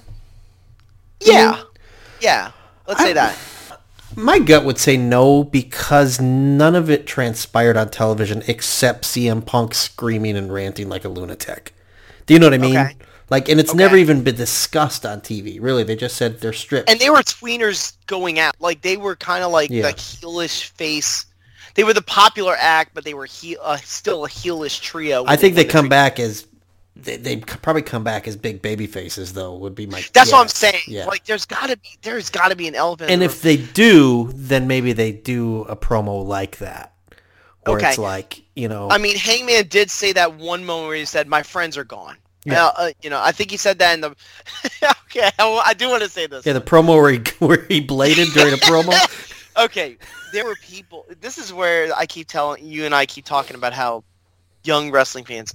They don't always get it. Yeah. Like, so they look at something, they immediately think, and you and I have seen so much of it, and I'm not trying to be like Gran Torino, but when I watch MJF William Regal, I know I can compare it to the ones I've seen in the past. I got a memory like that. Yeah, I'm like, that motherfucking promo was great. That was right on the level of other great ones I've seen. Hangman Page, when I would go on the internet, people were like, oh my God. This is masterful. If you look at it on the outside and Hangman, I'm a man! Damn it! Like, he looks like Will Ferrell in Elf. Like, he punched himself so hard that he bled, dude. He almost gave himself the first concussion. Yeah, maybe the concussion was from the promo, not from the match. It was dumb. The promo was dumb. I'm sorry. Yeah. I'll just stay there. But back to the Elite. The thing I'll say is this. This is my strong take. The Bucks don't owe an apology to the fans. They need to thank the fans. They need to thank the fans for not, like, leaving them, basically. Yeah, no, I think that's a good take. Kenny needs to apologize to the fans. Because he sat there and he cut that stupid post-match promo when he returned saying, y'all are like a bunch of house cats that shit all over the floor, but you're still so lovable and dependent. And it's like, Kenny, listen, I know that you march to the beat of your own drum. I know that's what you're trying to get over. Without these people supporting you, you would not be here. Yeah. I mean, being honest. And I don't know if Kenny cares. Like, he's just that kind of... Remember he's a very bizarre dude. Yeah. I don't know if we talked about this. Did you see that? Didn't he have a quote in the talent meeting that got leaked where he said, I wouldn't have hired 8 out of the 10 people that we Yes. Very, very divisive. Very divisive. Yeah, like, come on, bro. Especially since he's been gone. But at that point, like, he'd been gone for how many months? 8. You know? And I do feel bad for Kenny because maybe he just, like Steve Willie had illustrated, maybe he just wanted to help out a dog, you know? Right. You know, he just wanted to be a man's best friend. And the funny thing is, like, that quote, like, depending on who that comes from, like, if Jericho said that, I'd be like, what an arrogant turd. Kenny Omega says that, and I'm just like, oh, Kenny, you dum-dum. You just don't know how humans interact. Like, you know? Right. Like, and I mean, listen, we're not backstage, but if the dirt sheets are true, like, the true leaders right now are Moxley, Jericho, and Danielson. Which, how awesome is that? I mean, seasoned like, pros. that is the true silver line. Yep. And I think that really, I mean, maybe Tony Khan found a way to turn, what's the phrase? Chicken salad chicken salad out of chicken shit. Yeah. Turn a negative into a positive. Right. Unfortunately, it's such an overwhelming negative. And then you have other people, you know, muddying the waters. We talked about Sammy Guevara and his issue with Andrade. Yeah. It's really taken away from the TV, you know? Yes, Bryan does have a match coming up against Guevara on this Dynamite that's coming up. However, he was not on the Dynamite in Cincinnati, and I don't think that was an accident. Yeah, no, I don't either. I think they sent him home. I think they were basically like, listen, you're not suspended, but we don't need you tonight. It's kind of thing. And I basically do this without you. I wouldn't be surprised if that match is like 10, 11 minutes and Bryan just stretches him and hits him good and hard, and basically like gratification for the fans. Just Sammy Guevara going out there just getting the crap kicked out of him. Yeah, I'm not saying that I want Sammy to get a blood sacrifice. Like, you know, is he doing things that are dickish and might deserve punishment at times? Sure. Yeah. But I don't ever want to see a performer get, like, you know, browbeat just because, like, the boys don't like him. Right. Like, that doesn't solve any problems. That just makes the culture worse. You know, the thing is, though, like, I don't think it's an accident that we haven't seen Andrade back. You know, if you're deliberately being a locker room cancer, I think the message is already out there. Get the fuck out. You know. Speaking of Andrade, sorry, but it's kind of funny. Like, before he was taken off TV, he had this thing with Preston Vance for like weeks, where like they tased him and stuff. Off. Yeah, like they're feuding, and then last week Excalibur says, and next week on Rampage, 10, Preston Vance finally gets to face off against Riche, and it's like as if Riche was the one he was feuding with this whole time. They just removed Andrade from the equation and acted like he never existed. Right, and listen, there's going to be more. There's probably going to be other people that fall by the wayside because people think that they're difficult, or Tony just doesn't think that they're worth the hassle. Thunder Rosa, I think we're already seeing that. She already clapped back on radio recently about how, you know, you can read between the lines pretty easily that people in the women's division and within AEW are sort of like throwing shade at her about how she's still the champion, yet she backed out of doing All Out. And they basically are accusing her of losing her smile, is what it is, quote unquote. And they're even starting to kind of make comments about that on TV as well, where Baker said something about it, like not interim the champion, so. Yeah, and so she said something to the degree of like, oh, you want to talk mess? Say it to my face, something like that. So, but we'll see where that goes. Like, she'll be back in January. I'd say if she's back in January, it'll be for one match and she's gone. Yeah, you know, like, and I'm not trying to say that Thunder Rosa is the problem. I'm not saying that. Maybe it's just that she just doesn't. Maybe she just has the type of personality that clashes with the people who are at the top of the food chain in the company, and they are not. They're not meshing anymore, and it's not a situation where you need combativeness. I would also say too, like, I don't think if that's true, and she kind of faked an injury and stuff like that, she didn't handle it very well. But I also think she maybe had some right to be upset because her title reign was really, really badly booked, especially compared to Toni Storm, who's like not setting the world on fire, but every week she goes out in a match. It's a pretty decent match, and she wins like every week. So it's not that hard. And yet with Thunder Rosa, they gave her the title, and basically she disappeared. You know, it was like, not a great look. Yeah. And you know, I will say this. I mean, what would you rather have? Here's a good one. Would you rather be Thunder Rosa sitting at home with your championship and not having to defend it, or would you rather be Jade Cargill, where you actually are a champion, but you don't have your belt because it's been stolen by Nyla Rose stole it? I like the angle. I think it's fun. I do love when the baddies, I'm forgetting their names, Kira Hogan and Layla Gray. Yeah. I love the one where they meet up with Jade, and Jade goes, "Where's my belt?" Yeah. Where's my belt? I don't see a belt. I mean, gosh, Jade has needed like anything to sink her teeth into, because like, and this is it. Yeah. It's good to see, and like I don't have any, like, there's no way Nyla Rose is going to win the match, but gosh, Jade needed a reason to fight somebody other than just another match, you know. So, and she's doing well. Like, she did her staged protest, and I'm not going anywhere. Nyla says, "I stole your car too."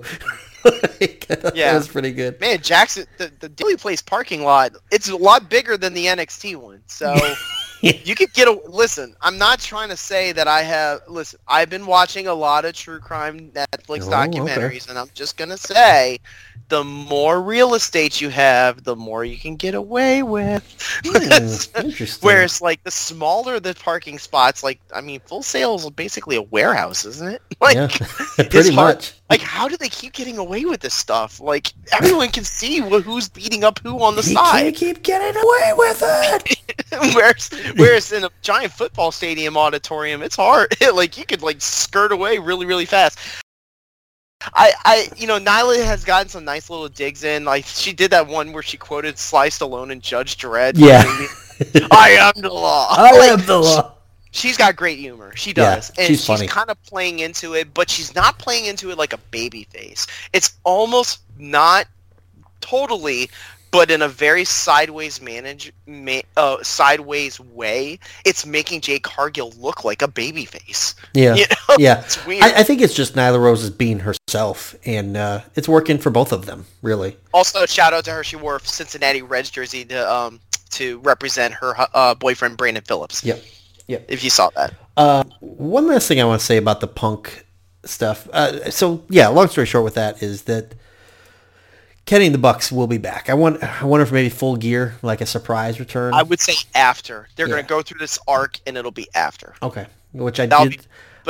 That's a very random guess. I did see that they hyped California shows again on TV, and I mean, what better Not person? a coincidence. Yeah. Winter is Coming is also official now. That will be December, I believe. Texas again? Texas, yes. So, I mean, there's multiple times where they could, make it happen. But here's my question. If AEW wants to be bitter towards Punk, and if they want to just rub some salt in the wounds, will Colt Cabana be back on TV? That's a question. Well, maybe Colt Cabana can beat Chris Jericho for the ROH title. He could. That would be the ultimate FU. And Chris Jericho gets in the mic and says, "Colt, I've seen the error of my ways. You are the best in the world." You're not facing Colt Cabana. You're facing Scott Colton tonight. Oh, man. I don't know. I hope he's not listening to this. I legitimately, through all of this, I feel bad for Colt Cabana more than anything. The dude just seems like a happy-go-lucky dude. He did nothing wrong. Nothing at all. Except the only thing he did wrong was make friends. Like, that's it. And his friend stuck up for him, and then his ex-friend pooped all over him, and poor Colt. And another thing that came out of this, because it was the Hangman promo that was like the it was the tea kettle, lit the powder keg, yeah. Right, it was like the tea kettle that fell over. Like, also, it's come out, especially after the injury, with all the hands up going on, that Hangman is beloved in that locker room. Yes, like, he's very well liked. I wasn't sure really where the gauge of it was when all this happened, because I thought that Hangman would get some sort of tangential blame for what happened with the Elite, because the Elite weren't around to be basically taking L's. Mm-hmm. So I thought it was going to be Hangman taking L's, but it turned out that's not the case. And when they were concerned for his health, I think this is the case for anybody who's injured. You're always worried. You don't want anybody to get permanently injured. But, I mean, there's a lot of people who support Hangman, and they think the world of him. So, or in that ideological war Punk clearly lost. I agree. And he misread the room big time. Right. I'll say that. I think that's a really good summation of it all. As fans, we loved CM Punk, but we got to see that, like, okay, we love him on TV, but this guy kind of sucks in real life. Yeah. And we love these other guys, too, and they seem to be pretty cool in real life, so we'll just go with the people who seem to be decent people, you know? And on the rating side, that's the part that was sort of a question mark. Yeah. Like, there was a sort of fear, like, people are going to tune out. The truth is, the ratings are about the same. Yeah.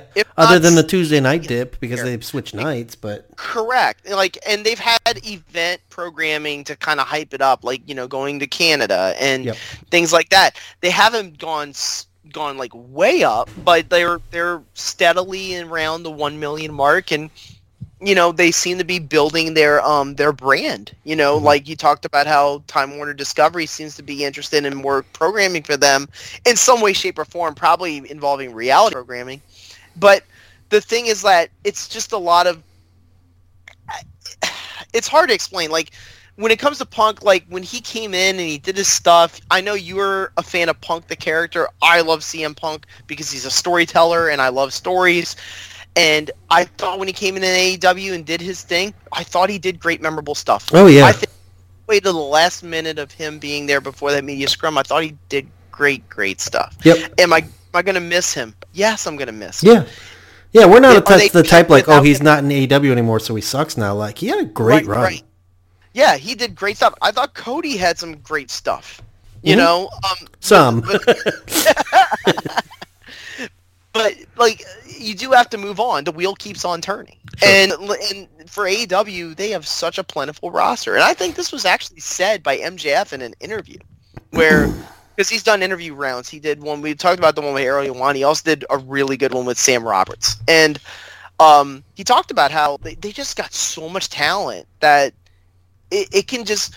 You can almost churn out great matches without blinking an eye. Like, even the match with Preston Vance. Preston Vance looks good. Yeah. Like, this is another one who, like, you just kind of roll out of bed and here comes another really good match, I will say this about Preston Vance. I did like the one where he's talking and Orange Cassidy pops up with a beer and he offers him a beer and Preston Vance goes, "I don't have a mouth." Yeah. Then how are you talking? Andrew, can I interject here? Speaking of great matches, you texted me earlier today, said you had some work going on. There's a little peek behind the curtain for our listeners. You said, the notes are set for the show. If anything pops up this afternoon newsworthy, let me know. I received a text while we were taping from our good friend Steve Willie, and he said, talk about this. Breaking news. Running interference. Yep. Okay, Andrew, you want to talk about a great match. Next Tuesday, 7 o'clock on YouTube, 6 Central. Mark it down. The rematch. Pretty Peter Avalon versus Brandon Cutler. What do you think? Well, Peter's got to win this one. Yeah, Brandon won the first one. Yeah. That is the only... I think I said this on the last show. That is the only time I purposely missed a dark elevation. Because Brandon Cutler was in the main event. Yeah. Now I'm going to have to miss another one. Yeah. Pretty Peter Avalon, Brandon Cutler, the rematch. I'll be honest with you. When it comes... This is small potatoes, but when it comes to the elevation/dark hierarchy, I would much rather watch dark than dark elevation. Like, dark is usually in Universal Studios, and it's just kind of calmer and slightly longer, and you actually might like stumble upon a good match. Yeah, dark elevation, or you might stumble upon Athena trying to murder someone.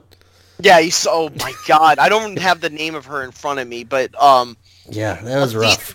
So Athena was in let me get it right in front of me. I got it right here. Athena was in Toronto, and she was wrestling someone named Jody Threat on Dark Elevation. Jody Threat's from Canada, so she got the hometown cheer. Athena decided to kind of lean into that and say, okay, I'll go heelish. Well, I don't know what happened. I watched the match, but I don't know what happened in terms of communication. But basically, the moment where they misread each other on a spot, and Athena gives Jody a vertical suplex and just drops her. Yeah. Like, dropped her like a ton of bricks. And, I mean, Jody got right back up, and some people thought that that Jody, like, kind of audibled and asked her to do that, and she was fine with it. But Athena got basically criticized backstage for taking liberties with a jobber, kind of like Perry Saturn did in that infamous Sunday thing. You know, and so, you know, you just don't want a reputation. Like, listen, you're not Vader. Like, you don't want a reputation of, like, beating the crap out of jobbers. Right. You know, beating people while they're down.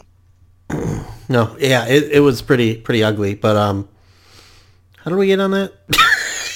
Wait, I don't remember. But we were just Dark Elevation. That's right. Like, I like Dark more than Dark Elevation. Dark Elevation is taped before Dynamite, and it's just not fun to watch. Just isn't. Can I wildly speculate? Yes. Pretty Peter Avalon versus Brandon Cutler. Pretty Peter, what's his group called with Ryan Nemeth and? Hold on. Yeah. Ryan Nemeth, is JD Drake in that group?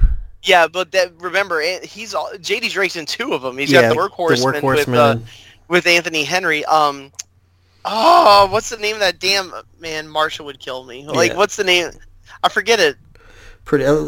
Either way, what if next week the wingmen next week the wingmen surround the ring, Brandon Cutler's getting beat down, and the Elite make their return on YouTube at 7:00 next week.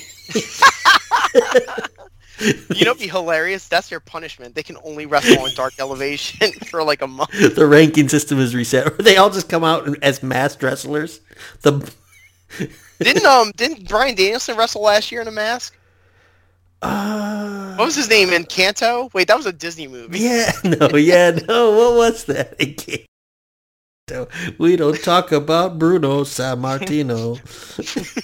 We don't talk about Punko. Hey, we don't talk about Bruno was WWE orders for 40 years or so. Bryan Danielson mask AEW. Let me Google that real quick. Mephisto? I know what you're talking about. Fuego Dos. That was Cody. Oh, no. Okay. Yeah, Cody was Fuego Dos. Yeah, which one was Bryan Danielson? They beat I don't remember. New mask, whatever. But it did happen. And I think... Oh, he had a full body suit. Where's his name? Infinito. Infinito. Yeah, and he has like the infinity symbol. So stupid. So dumb. And here's the funniest part. I don't think he ever wrestled as Infinito ever. No, he didn't. He looked kind of like... He wasn't a mask, but he was the American Dragon. He looks kind of like that guy, Axiom, in NXT. Maybe Bryan Danielson's working for both companies. We just don't know it. But anyways, let's just... But yeah, like, I know we're bouncing everywhere, but the thing is, like, when it comes to those lesser shows, yeah, like, you could kind of play with it and have fun, but you just don't want to beat the shit out of jobbers. Right. Unless you're the Murder Hawk monster Lance Archer. That's totally fine. Right. It's kind of like their tryout, so just to wreck their tryout is just kind of unprofessional and crappy. Yeah, like, they had a guy named, and I think his name was Action Andretti, and he actually looked pretty good. Like, sometimes, like, Layla Gray. Like, you listed him in the notes. That's right.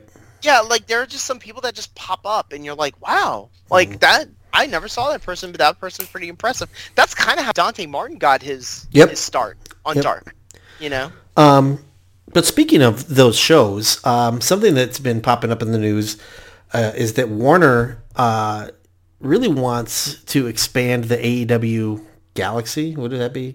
I have no idea. Well, that's what Angela Parker calls it. Yeah, but they want AEW Galaxy. They want more programming, but they want some non-in-ring programming for AEW Discovery. So they're supposedly filming a reality show as we speak backstage. Oh man, I love it. I think that's cool. I don't know of what nature. I don't know what I'm pretty sure it would have to be kind of theatrical, but knowing AEW and their goings on, I'm pretty sure they could I would bet it's probably Ty and Sammy. Oh yeah, okay, that makes sense. Like their wedding and stuff. Not that and all the drama. Yeah. I could see, dude. Can you imagine a freaking video of the fight between him and Andrade? I think that'd be awesome. I think that'd be so cool. It just cuts to the left, and MJF is standing there shaking his head in disappointment. But Andrew, we thought it'd be fun. Warner is looking for some programming ideas featuring AEW guys. So let's give them some free ideas, you know. Do you have any ideas for shows that they could maybe do? There's a few. Adam Cole looking for all his friends. Yeah, that works. As a ghost hunter. In his Ghostbuster outfit. In his Ghostbuster outfit. Let me see, that's one. Shaquille O'Neal jumping off of ramps. Oh. With Sting. With special co-host Sting. Yeah.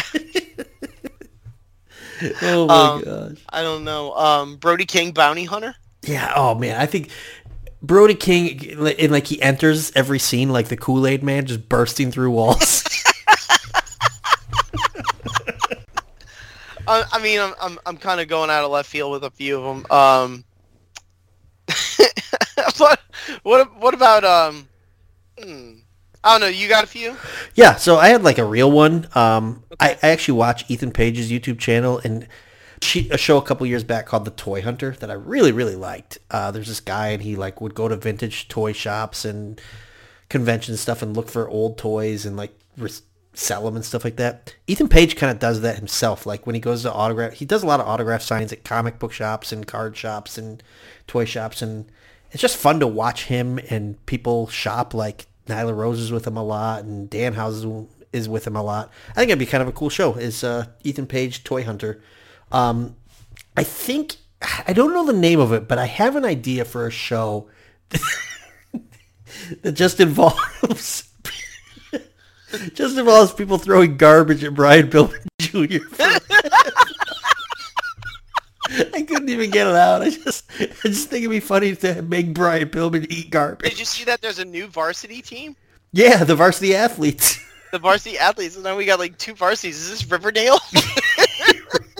They should fight for the right to be varsity and the loser the junior varsity team. Are we gonna have the Go Big Show show? Mm-hmm. Oh yeah, the Go Big Show with star Big Show. Oh man. How about the Butcher and the Blade do like Kitchen Nightmares, but if the chef yells at them, they just beat the shit out of him. I feel like, I mean, it's almost Halloween. We could do something with Julia Hart, like in her little witch costume, going door to door trying to scare people, but failing miserably. Like, I'm evil. How about Abaddon and the Bunny? Go to the mall and do glamour shots like in the 80s. I mean, there's a few options. I mean, they got a huge roster, man. And I mean, listen, Sean Spears is back. What if? Great. What if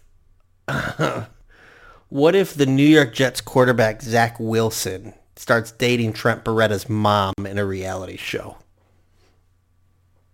Oh wow. Oh wow. Yeah. So Zach Wilson would be Trent Beretta's dad. Yeah. It could be called like who's my dad or something. Starring Trent Beretta. That could be a scripted sitcom. My best friend's dad. Yeah. My best friend's dad. Oh gosh, there's a lot that they could do. Yeah, but I mean, the rumor is that they're looking for, I don't know if it's like non-wrestling content, but still in the wrestling universe. Like you said, a backstage reality show, that works. But like, I mean, the image you put in our notes is like Darby Allin at Nitro Circus. Like, I think that could be a very interesting concept of a show. I've talked about on the show before, and I think that's legitimate. I think if Darby Allin did like a Rob Dyrdek, like a ridiculousness type thing, yeah, I think that would actually get buzz. Yep. People would watch. People would get millions. He would get millions of views of people watching. Oh my God! Did you see Darby Allin jump off this fucking crazy? Yep. Like, I think you could go that way with it, or I think you could even do a show where like that's one episode is like Darby Allin does crazy dives, but the show is different AEW people and basically showing them what they're really like. You know, like life outside the ring or something like that. I think it'd be really interesting because I would love to see what Powerhouse Hobbs does on a Tuesday afternoon. You know? Yeah, and their diversity has gotten slightly better. Right. You know, they've been able to represent a lot more, you know, of minority groups, like groups that are not as well represented. And so you might be able to like to reach different demos that way.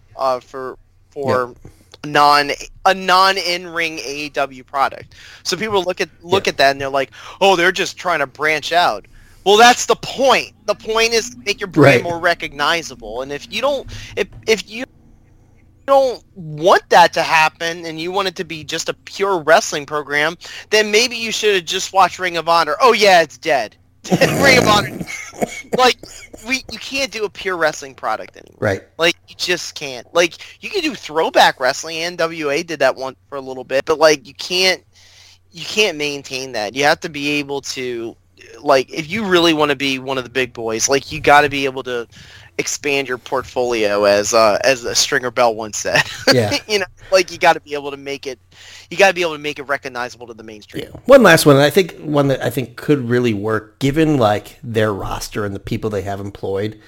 Do you remember a show called Attack of the Show back probably 15 years ago? Yes, I do. Actually, I just read that G4 got canceled again. Oh, okay. I feel like an Attack of the Show style show with like an Adam Cole, and as much as I can't stand the guy, Sean Spears, Evil Uno's a big like gamer type guy.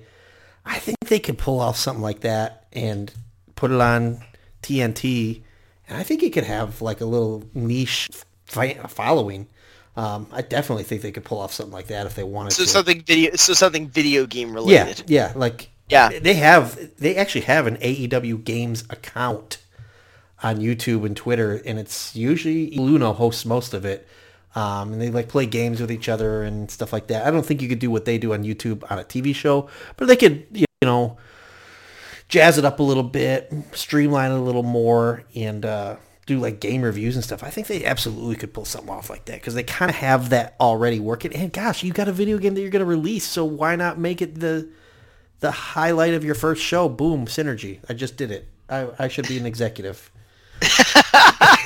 Well, knowing all the cuts in TWD, it's not going to be too long from now. Right. Tired. Which leads me to my last suggestion. Jade Cargill is Batgirl. So we could spend $80 million on it and never see that either? Right, exactly. Well, here's the only scary part about what's going on with David Zaslin being in charge of it, and the fact that their stock is low and they got a quarterly report coming up and blah, blah, blah, is that what happens is the big thing that all bosses like to do is to drive down costs. So how do you drive down costs? You cut budget. How do you cut budget? You fire people. Yeah. Yep. And so there's a lot of this stuff going out of like, oh, they're shutting down this project, they're firing this person, they're firing that person. AEW is going to get lopped off in the process. Well, clearly, based like you said on the trade report, that's not the case. Right. Like they're going all in, pun intended, and they know that they've got a good male demo. Can they branch that out into a female demo? Maybe you do a female oriented reality show, like a la Total Divas, like. But with a little more spice to it. Like maybe you could do something like that. They'll probably find some kind of angle to make people to find other like segments of the audience that they would have otherwise not been able to reach.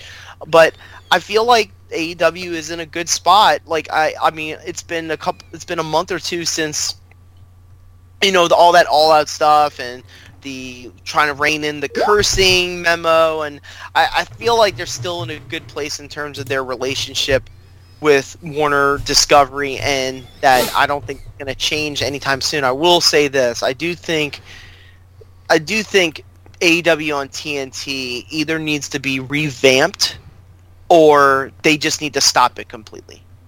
Okay. Excuse me. Can I ask you totally jumping to a different topic question? Sure. All right, so I came in and you had to talk me off a ledge because I threatened to quit because of Matt Taven. If Riho beats Jamie Hayter, will you still do this show in the future? I've already seen him once this year. Yeah. I mean...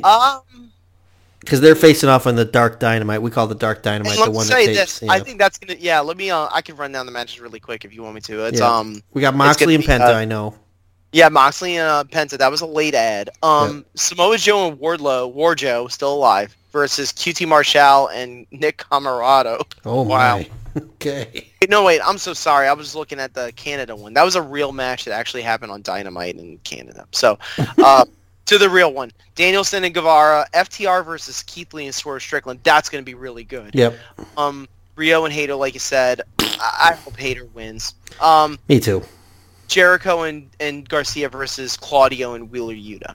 Okay. So that's what we have for now. And nothing yet announced for Rampage. Probably get another MJF promo would be my guess.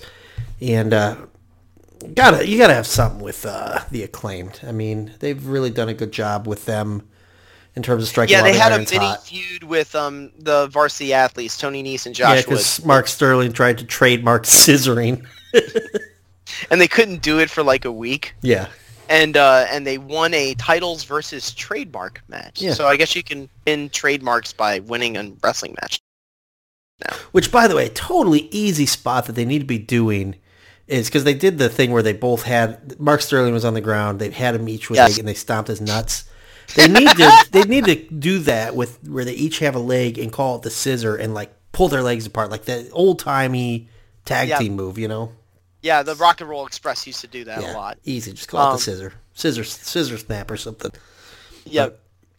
Andrew, I think we kind of hit everything. It feels like we went through things pretty quick, actually, but. You know. Yeah, I mean, we talked about the debuts. Did you see that the Bollywood brothers showed up on Dark Elevation? I didn't see that in writing, but I was listening to the Post Wrestling Dynamite podcast, and they mentioned it. Yeah, they did show up, but they lost. I think they lost to the Trustbusters. Yeah. Ooh, gross. Why? That's such a weird group. Like, they had Hook fight Arya Davari on Rampage, and he just beat him clean. Oh, wait, no, they lost to the Guns. I'm sorry, they lost the Guns. Okay, that makes more sense. Okay. Yeah. So the Guns are still in this weird spot, too. I mean, they're feuding with FTR. Yeah, they actually they're calling themselves top guys and stuff. So they'll probably cost FTR that match on Dynamite, huh?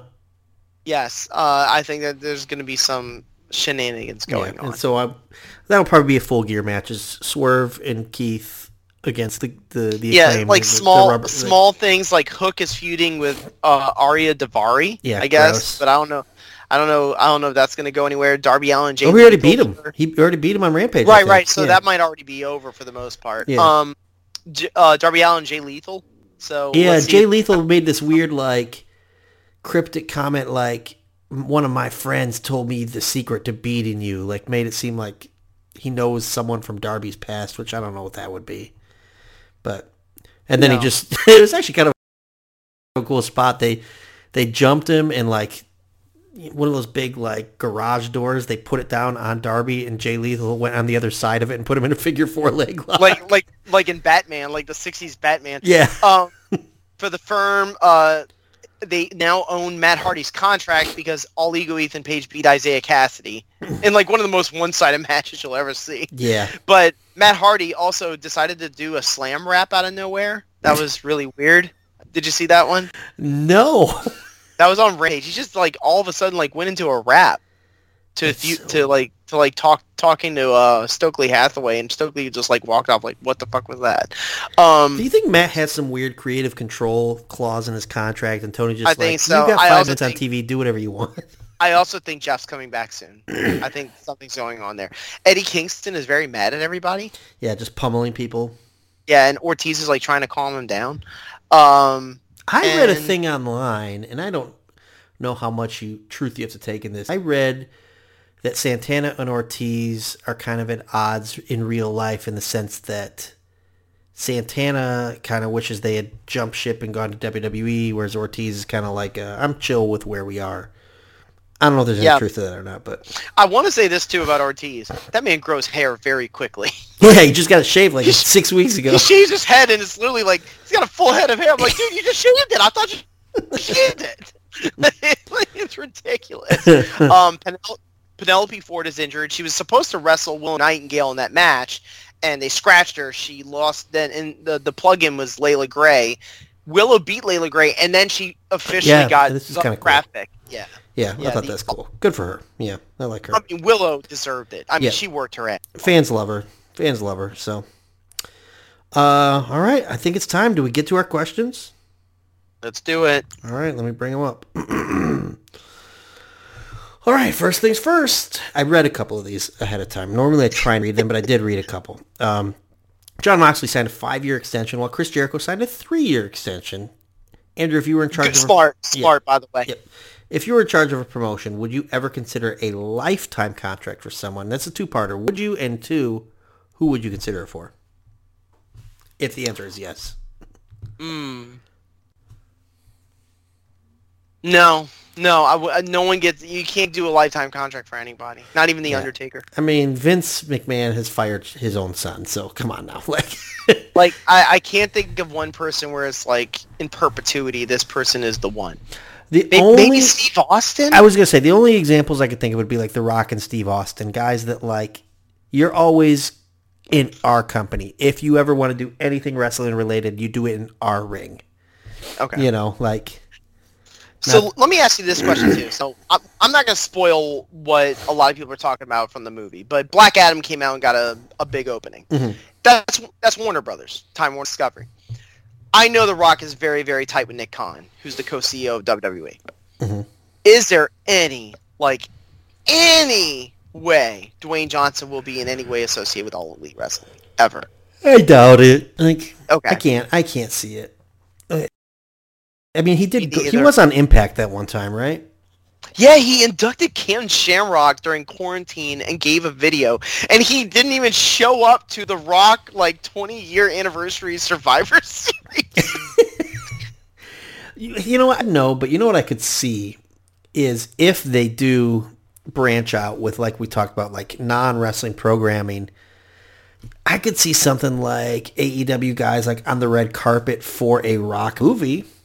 You know, well, Miro did that with John Cena. Yeah, so I could see something like that. The red carpet for the Suicide Squad, and they took a pic. They kind of met up. Halfway. Yeah, I miss Miro. Yeah, he's supposedly doing a show on CBS. Oh, or NBC. I think that was one of the things. But are you there, God? It's me, Miro. Oh my gosh. Okay, next question. Since we had Title Tuesday, where the Tuesday Night Dynamite had 4 title matches, if AEW put on a Women's Division Wednesday, which was an AEW show with only women's matches, female talent, would you watch it? I would. I'd give it a shot. It would be almost like the Ring of Honor show. I would give it a try. Is it something I would watch on the regular? I don't think they're deep enough to do that. You talked about the fear of waning interest. That would be something I would where my interest would wane. Right. Where 205 Live was, where it's I can miss this. You know, why can't they do a dark episode where just women's matches? Why not? Why can't they just do a show, an entire show where it's just women's matches? Right, they could. I mean, they really could. You know. Yeah. Next question though is really important. Would you walk around in a purple fedora? Purple hat, yes. Fedora, no. Yeah, absolutely not. I mean, bucket hat, sure. If the answer at the end of the day is purple fedora hat, no. Yeah, no. I would probably. I would ask Gia Kager to beat me up if I was wearing a purple fedora. You got all that head of hair to cover up. Yeah. So Jade Cargill, we talked about earlier how she staged a sit-in. She's going to hijack the show. And ahead of time, she's like, I'll take the whole 60 minutes. I don't care. I'll hijack the whole show until I get my title back. Obviously, it didn't go 60 minutes. She hit the ring. Nyla immediately showed up and stole her car. But what is the longest wrestling promo you ever remember watching as a fan, good or bad? Okay, I'll give you a good one. Okay. When Austin sat in the chair waiting for Bret Hart, that thing lasted 30 minutes. Where he hijacked the show. Okay. This was in early '97, and I kind of remember that. And a couple guys hit the ring, and he would beat them up, and they tried to talk sense to him, and he stuns them, stuff like that. I remember that. There was I can't remember which ones. They almost all seem to fall together. I know a lot of people have this idea that the 20-minute Triple H promo started in 2000 because The Rock had that famous thing where he made fun of him. The truth is, around 2003 and 2004, that was the beginning of Raw every week. Oh, and there were some of these Triple H evolution, next feud person, next person comes in. There have been some of those segments that felt so long, so drawn out, so meandering, boring. It's please end this. I'll tell you another one that went way too long. Shane McMahon's confrontation with Braun Strowman, where Shane was making fun of him. I don't think I remember that one. I don't know if I caught that one. That was during Thunderdome. It's one of the worst promos ever, but I remember it being way too long. Like, way too long. Gotcha. So I thought of a long one that was actually pretty good.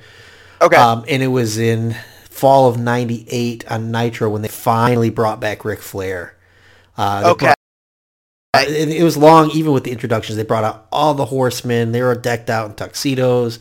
Arn Anderson introduces each and every guy. So Arn kind of cuts a promo. Then he calls out Flair. It was a long, long promo, but it was even longer because there's multiple stoppages of like the fans going nuts. Like all in all, that was probably over 30 minutes on Nitro. But like that, when I read the question, I'm like, that's the one that goes to my mind, and it was good. I mean, was, I kind of had the idea of like something that felt long. Yeah, like, and so then WCW, of course, followed it up by having Kurt Hennig slam his head in the cage door and ruin everything. In terms of ones that felt long, gosh, I'll go 3 weeks ago with Soraya's first promo about being the evolution of change, blah blah blah blah blah. That was bad. It was so bad. That was. I mean, she did have a couple things where, she showed up, but she's been a needle mover in segments if you look at the quarterlies, but the quarter hours, like in terms of like presence, just there. Yeah. I mean, it's kind of like until people will pop at the first time they appear, but if you're not going to be in matches, you're going to lose your buzz really fast. Yeah. One that I think is really bad in terms of feeling like forever was it was Alexa Bliss and Bayley. Okay. And, Bayley was still a babyface, and Alexa Bliss did like a "This Is Your Life" type segment, and it just sucked. Yeah, it sucked so bad. That was a really, really bad one. There's been some Cena ones that went pretty long, where I was like, I can check out of this. And that one felt long because like they tried for like some comedy, and when you try for comedy and you miss, you die a long death. Yeah, like it's horrible. Yeah. All right, let's go back to questions. Midterm elections are coming close. I'm starting to see the commercials on every YouTube ad and stuff like that. Vote, everybody. Yeah. Coming up in November, name the greatest mid-carder. Name the greatest mid-carder in pro wrestling history, Andrew. You listen to your answer here. Yeah, Ricky the Dragon Steamboat. Ricky Steamboat. And I see this, listen, and it's changed now over time. Like, big card. Everybody has been main eventers in some point of their lives. Yeah, like he was the NWA champion, sure, I get it. Yeah, he's been in main events with Ric Flair and such. When I think of mid-card, I think of like, if you put this match or this person's match in the middle of an ideal show, can you do a better match than the one that they do in that spot? And for Ricky Steamboat, the answer is no. Like, the only one I can think of is Shawn. So, I think what's funny is my answer is Rey Mysterio. And so I wonder if it's because they're both just all-time great baby faces. True.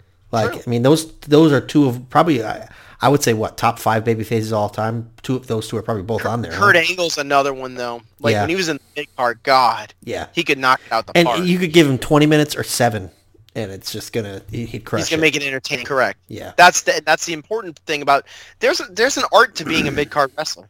You know?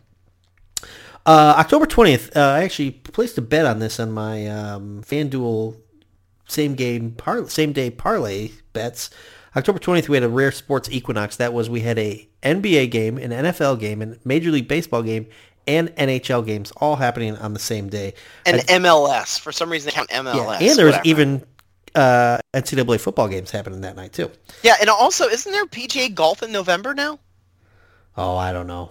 Maybe. Like, I want to say you could say there is, and I'd believe you. So tennis isn't going on anymore. Roger Federer retired. Right. So what's the closest we've ever had to a pro wrestling equinox? Let me ask you this question: can you pick a certain weekend or day or a month for you, or do you look at it more of a longer? I wouldn't say month, because month we could kind of cheat a little bit, but weekend. Okay. Sure. I'll give you one. Okay. That week that AEW debuted. NXT was on there too on Wednesdays. SmackDown went on Fox, and they had Hell in a Cell pay-per-view. That was a loaded week. Okay. That was a pretty loaded week. And we've had a few like that. The Labor Day weekend with Clash at the Castle and All Out. We've had a few iterations of this. The 90s, I know we sound like we're hearkening back all the time. The late 90s had some fucking loaded weeks. Yeah. Like weekends where it was like... I'm Googling right now because I want to check the date on something. I can barely keep my eyes open. I'm watching so much wrestling. You know? Because you didn't just have WCW and WWE, you also had ECW. Did ECW and and then they had other stupid random pop-ups like even Heroes of Wrestling, that piece of crap. Like you had everything, and then you had the Thunder and you had SmackDown. I sound like Bret Hart, the Thunder. The Thunder. Goldberg. But ECW was on TNN along with the pay-per-views that they had. So like it got to a point in 99 and 2000 where it was like you can't there's wrestling everywhere. So my brain tricked me because in my mind, I thought that, speaking of all this stuff, I thought that Heatwave 98 was like within the same week of SummerSlam 98. And like Heatwave 98 is, a lot of people consider that like the best ECW show of all time. Yeah. And SummerSlam 98, of course, was Austin Undertaker. But I just Googled it and they were almost a full month apart. So my brain thought they were like a week. They had same to plan weekend. in advance, and when they started adding ECW to their pay-per-view schedule, they would clear the week, and ECW would just get whatever WCW and WWF didn't get. Yeah. So that's, I don't know. I guess I don't have an answer because my brain, I was convinced those were like 3 days apart. And also, remember, UFC was still kind of like in the undercurrent. Like it wasn't super popular, so everybody was watching wrestling. So like. You would, like, every day, like, go to the water cooler or go to the playground, hey, did you hear this happen and this happened? And you would hear it, like, every day because wrestling was on every day sometimes. Right, it really was. I mean, ECW was a pretty viable third option. I don't know that they could pop a third option anymore now. I mean, do you think we've had some close calls in the last few years where it's like, man, this is a lot of wrestling? Well, gosh, all out weekend. I mean, we had All Out and NXT did a show like the day before. And there was a SmackDown the day before that. So, I mean, you had 3 days in a row of major shows, you know? I'll tell you the day it'll happen. I'll give it, you know what? I'll rampantly speculate. The day that Dynamite goes head-to-head with Raw or SmackDown. Yeah. Because they'll both load up. They'll both load up. Yeah, that'll be the day. You know what? Here's another one. Remember when Impact was live and they went up against Raw and Raw brought back with Bret Hogan Hart? and Bischoff and everybody. That was kind of a wrestling equinox, I guess you could call it. Yeah. Okay. So AEW had a match with Trademark Online. We talked about it. The scissors were on the line. If you could take any trademark from WWE for AEW to use, what would it be? Give me yours. Mine was kind of going off yours. They just had Halloween Havoc for NXT. I would take the Halloween Havoc name. Oh, damn it! That was gonna be one of my answers. Yeah, I always thought Halloween Havoc was just the coolest pay-per-view name. I like Super Brawl too. I thought Super Brawl was a cool name. Super Brawl is a great name. Spring Stampede, I love that name. Yeah, me too. I always loved it because it had that Canadian Stampede. WCW just had the coolest names, man. Besides WrestleMania. Obviously, WrestleMania is the coolest I think name. Dusty gets credit for some of that. Yeah. You know, because that was the Bunkhouse Stampede originally. Yep. Clash of the Champions. Yeah, that's a good one.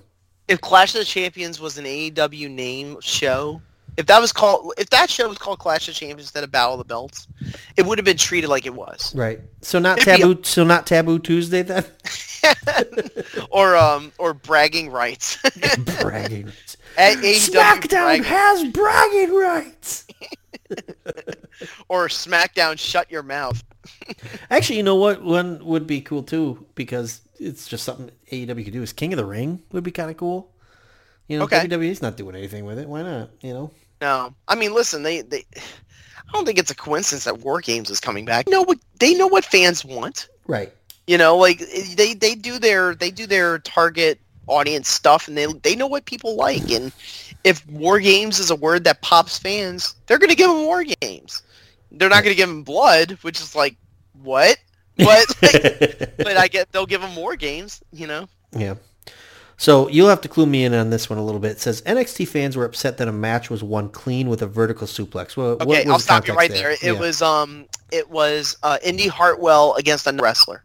And she won with a Tully Blanchard style slingshot. Oh, a slingshot. Okay. Well, it wasn't a slingshot. She actually suplexed her from the. She got to the second rope and kind of like stood up on it and just gave a vertical suplex to her opponent from the apron to the ring and pinned her 1-2. So like a halfway superplex. Yes. Okay. And people are like, "What? What? That was dumb." It's like, dude. Come on. Like, I mean, we've seen matches end in small packages. And that's the question, is what's the most bland finish to a match you've ever seen? So let me adjust that question a little bit. What's the most bland finishing move in history? Oh, that's a good one. I like roll-ups. People like... I see people criticize roll-up finishes. Like, what a dumb way to end it. I'm like, I actually kind of like it because you kind of like fooled them a little bit. Yeah. It depends on the context. Yeah. I hate finishes where someone hits the finishing move and they take forever to cover them and then they cover them. Yeah, it feels like they're just rubbing it in a little bit. Triple H famously did that to Booker T. Yeah. Where he gave the pedigree and he literally waited like 30 seconds and then pinned him. Because it makes you look even stronger because your finisher keeps guys down for however long plus 3. That to me is a bland finish. Yeah. Okay. In terms of the most bland finishing moves, why does Hacksaw Jim Duggan's 3-point stance just fly into my brain? Like, I don't know. That one flies into my brain. I always thought Big Show's Big Show's knockout punch was stupid. Can I give you a controversial one? Sure. Oh, people are going to hate me for saying this. Terry Funk's spinning toe hold. No, I get it. Because it was like a thing like he just kept spinning and spinning. That's not going to tap somebody out. Yeah, like he just kept spinning and it's like you wait for him to like fall backwards and lock it in and it's like a car that's stalled and won't turn over. You know? No, I dig you. I'm with you on that one. That's a bad one. But these old school wrestlers, like they weren't doing it for the hard camera. So like they had these moves that were more rugged and That's more true. like That's true.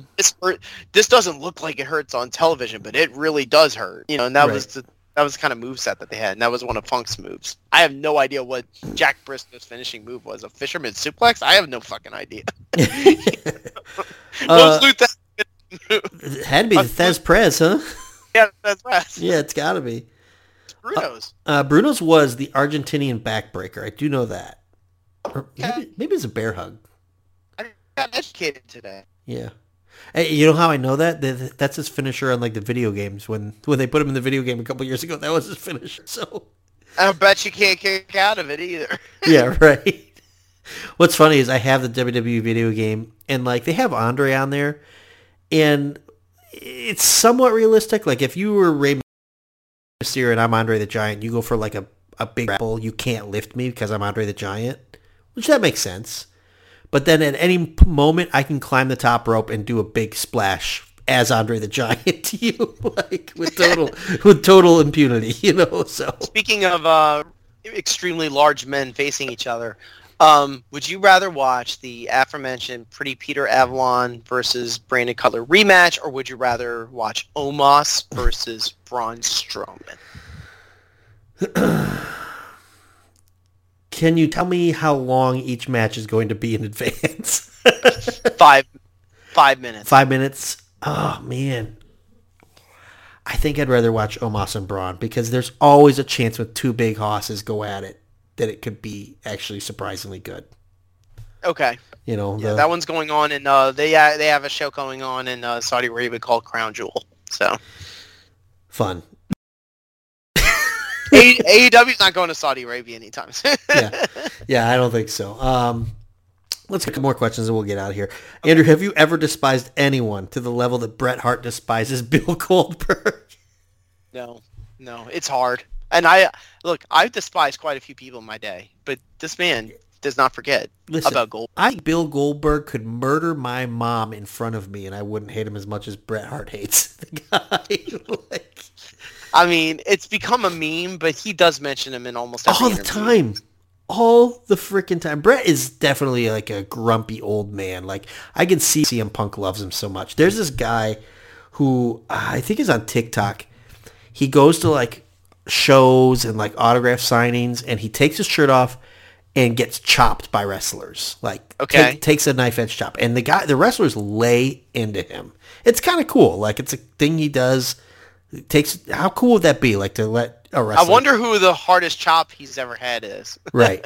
Well, it's not Bret Hart, because that's what I was leading to. Is I saw a video today of he meets Bret, and Bret just like shrugs it off like, this is stupid, and just like taps his chest. It's so dumb. Like, bro, you can just be happy sometimes, and you can have fun sometimes. Like, yeah, I'll tell you who lays in big time. Dax Harwood's got a loud chop. Yeah. I don't know if you've heard it before on the shows. Brody King too. Brody Kings are. I didn't even think about that. True too. Yeah. Brody King can lay it in. Okay, one more question. I like this one. Andrew, what number will be higher, the combined amount of AEW and WWE's next TV deals, so we're talking hundreds of millions, or the amount Alex Jones owes in his defamation verdict? Okay. Which we're closing in on $1 billion there, right? We have to be exact. How much he owes or how much he's going to pay? Oh, if it's how much he's going to pay, what, $50? Like, pfft. Right. What a bum. Yeah. But, scumbag. Fuck him. But, owes... I think AEW and WWE combined will be higher. Okay. Like, dude, the money that they're going to get on their next deals, it's going to probably... I mean, we're kind of peeking behind the curtain, but, like, that could go on in about a year. But, man, that number's going to be big for both of them. Yeah. Like, it only gets bigger. I mean, look at the NFL. And then, I don't know if you read this in the dirt sheets, but the NBA is getting ready to probably get their TV deal announced really soon. Yeah, everybody's getting paid, man. And it's going to be a really big deal with streaming involved and extra revenue streams. And, I mean, it never goes down. Right. You know? Thanks, right. Joe. Inflation. But, yeah, exactly. But, so, yeah, you can thank Joe Biden for us having to pay so much more money to watch AEW. Well, I will also say this. I do think there'll be a streaming revenue deal involved in the AEW television contract. They're looking for every avenue they can to be able to get Well, I mean, I think that was really one of the keys with buying Ring of Honor is it's a bargaining chip. Like, hey, if we stream this, look at what we can add to your library, you know? And I mean, we're talking, here's the thing, like, the truth is, the number that was given in that defamation verdict, it's not that far. Like, it was nearing $1 billion. Mm-hmm. Now, the combined number for WWE and AEW for their TV deals is going to be well over $1 billion. It's going to be north of $2 billion. But... Wow, you think so, huh? Owing $1 billion for defamation. I'm not saying it was wrong. That he deserved it, but God, like, how are you even going to pay that?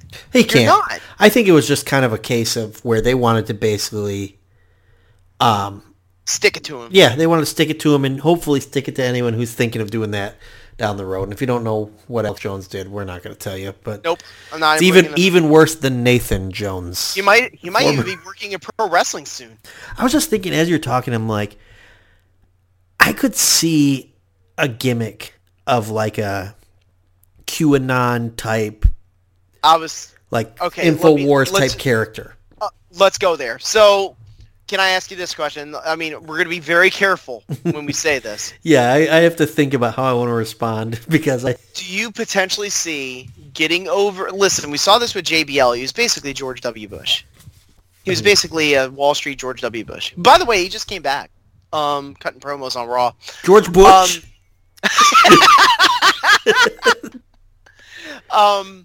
He's a softie now. He's now like a pseudo babyface. Yeah. But a MAGA wrestling heel, can that be done? Okay, I have to be delicate with my answer here. Okay. But knowing the general audiences of wrestling, I don't know that they would react to them like they were a heel. Let's just say that. Yeah, it depends on where. They may cheer them a little more than I would be comfortable with. Okay, then let me ask you this. A Trumper wrestling promotion. A la, like, Control Your Narrative. What's that Riche thing? LIV Golf, that kind of thing. Like, can that be done where they basically say, well, you shunned me, so I'm Yeah. talent. Oh, yeah. Like, I think that there's a big market in people who are, quote, victims of cancel culture. Like, perfect example is freaking Hercules. Not Hercules Hernandez, but Kevin Sorbo. Like, as a guy who's like, I was canceled. Rob Schneider. Oh, Hollywood canceled me. You just suck, man. But because you say you were canceled, people will champion you now. So, yeah. You want to hear a sad story? Sure. My wife met Kevin Sorbo in the French Quarter at her bachelorette party. Ugh, gross. Kevin And Sorbo. I did not meet Lucy Lawless at my bachelor party. Kevin Sorbo, star of the movie God's Not Dead, by the way. Listen, I am a unabashed Christian. I have been a Christian for decades. I go to church faithfully every week. I'm involved in my church. I love my faith. I don't deny any of that.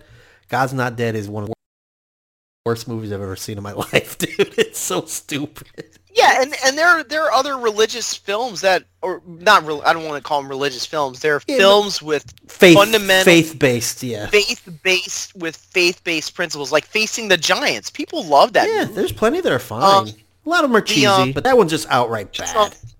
What's that movie? Oh, God, it's the one about the Shaq. Oh. Like they love that movie. It's called The Shaq. Oh, it is. Yeah. It's called The Shaq. Yeah. I'll tell you a funny one. I was working at Circuit City, so you know how long. Yeah, ago so this is a while back. Guy, I worked in the DVD section, and the guy goes, "I'm looking for a movie. It's a show about dinosaurs, and they got eggs with dinosaurs, and there's like a baby dinosaur." I'm like, "Yeah, it's called Dinosaurs." But anyways, like, to talk about those shows, like, there's a lot of anti-abortion films. Some of those movies, if you actually watch them, first of all, really loaded casts. Yeah. Like I saw one that starred Harrison Ford. Wasn't it about like a miraculous healing job? Oh, I didn't see that one. There's one with Jennifer Garner called Miracles from Heaven. That you know. Yep. I mean, there's money to be made. Very successful. Yeah, Passion of the Christ made a ton of money. Yep. And they're making another one. Yeah, which, I mean, I read the book. I don't know. Are we going to go there? Yeah, I read the source material after the cross stuff. There's not a whole lot of appearances from the guy, but, he became... Does Henry Cavill show up at the end of this one, too? Should I say he became a part-timer after that? Like... Oh, that's bad. Hopefully nobody from my church is listening. But anyways, Andrew, I think that's a perfect time to get out of here. I just ruined my reputation. But yeah, God's Not Dead sucks. Kevin Sorbo sucks. I think Jesus is cool, but Did you see the new Prime Minister of Great Britain? His name is Morris Bonson. Why does that sound like a Bond villain? Bonson, it's you. Yes, Mr. Bond, I expect you to die. Morris Bonson. I saw on my friend's Facebook feed, there was another prime minister in like Norway. Like she got caught up in some big scandal because a video came out of her and her friends just like at a bar drinking and having a good time. And I'm like, if that's the scandal in Norway, like, can we just have those people in charge? Because our leaders' scandals are like laptops with videos and all kinds of stealing of documents, like horrible things. Meanwhile, she partied too much. Like, okay. All right. Yes, our principles are not aligned. Yes, exactly. Exactly. Well, Andrew, I think it's a perfect time to wrap it up. If you're still listening with us, this is 30 episodes in, the Steph Curry episode. We appreciate everyone who listens to our shows. We appreciate everyone who listens to us as we go off on our rabbit trails. Sometimes those are my favorite parts of the show, though, to be honest. Yeah, they can be fun to watch. They can be fun to figure out, especially like it hasn't been a sleepy period for AEW. It's just been there. Yeah. They're getting ready for Full Gear. They got another weird stretch where they have 2 more live rampages. We're getting out of Halloween, obviously. But they have 2 live ones. There's one in, for the first time ever, they're going to Uncasville, Connecticut, called the Mohegan Sun. Oh, yeah. And then they're going to Atlantic City. They've been there before, but they're going to have another live rampage there. And then the Dynamites are in Norfolk, Virginia. which is the Dark Dynamite, and then they got one in Baltimore, Maryland. And I'm also optimistic that as we seem to be wrapping up this Punk Elite type stuff, it seems like the locker room is starting to sort itself out. We've gone a full 2 weeks between our shows, and nobody got into any fights that we know of. Well, I mean, they got a reality show crew back. They have to be on their best behavior. Right. Hey, why not? I mean, fine by me if that's what makes it happen, but it feels like we might be coming out of like the ick to where we can actually just focus on what we're watching rather than what we're reading about, which is fine by me. So, but yeah, 30 episodes down. I've enjoyed it. We're not finishing anytime soon. You know, we're going to be doing this. I'm still here by a thread, but I'm still here. Yeah, exactly. As our old friend Morris Bonson said, just when I thought I was out, you pulled me back in.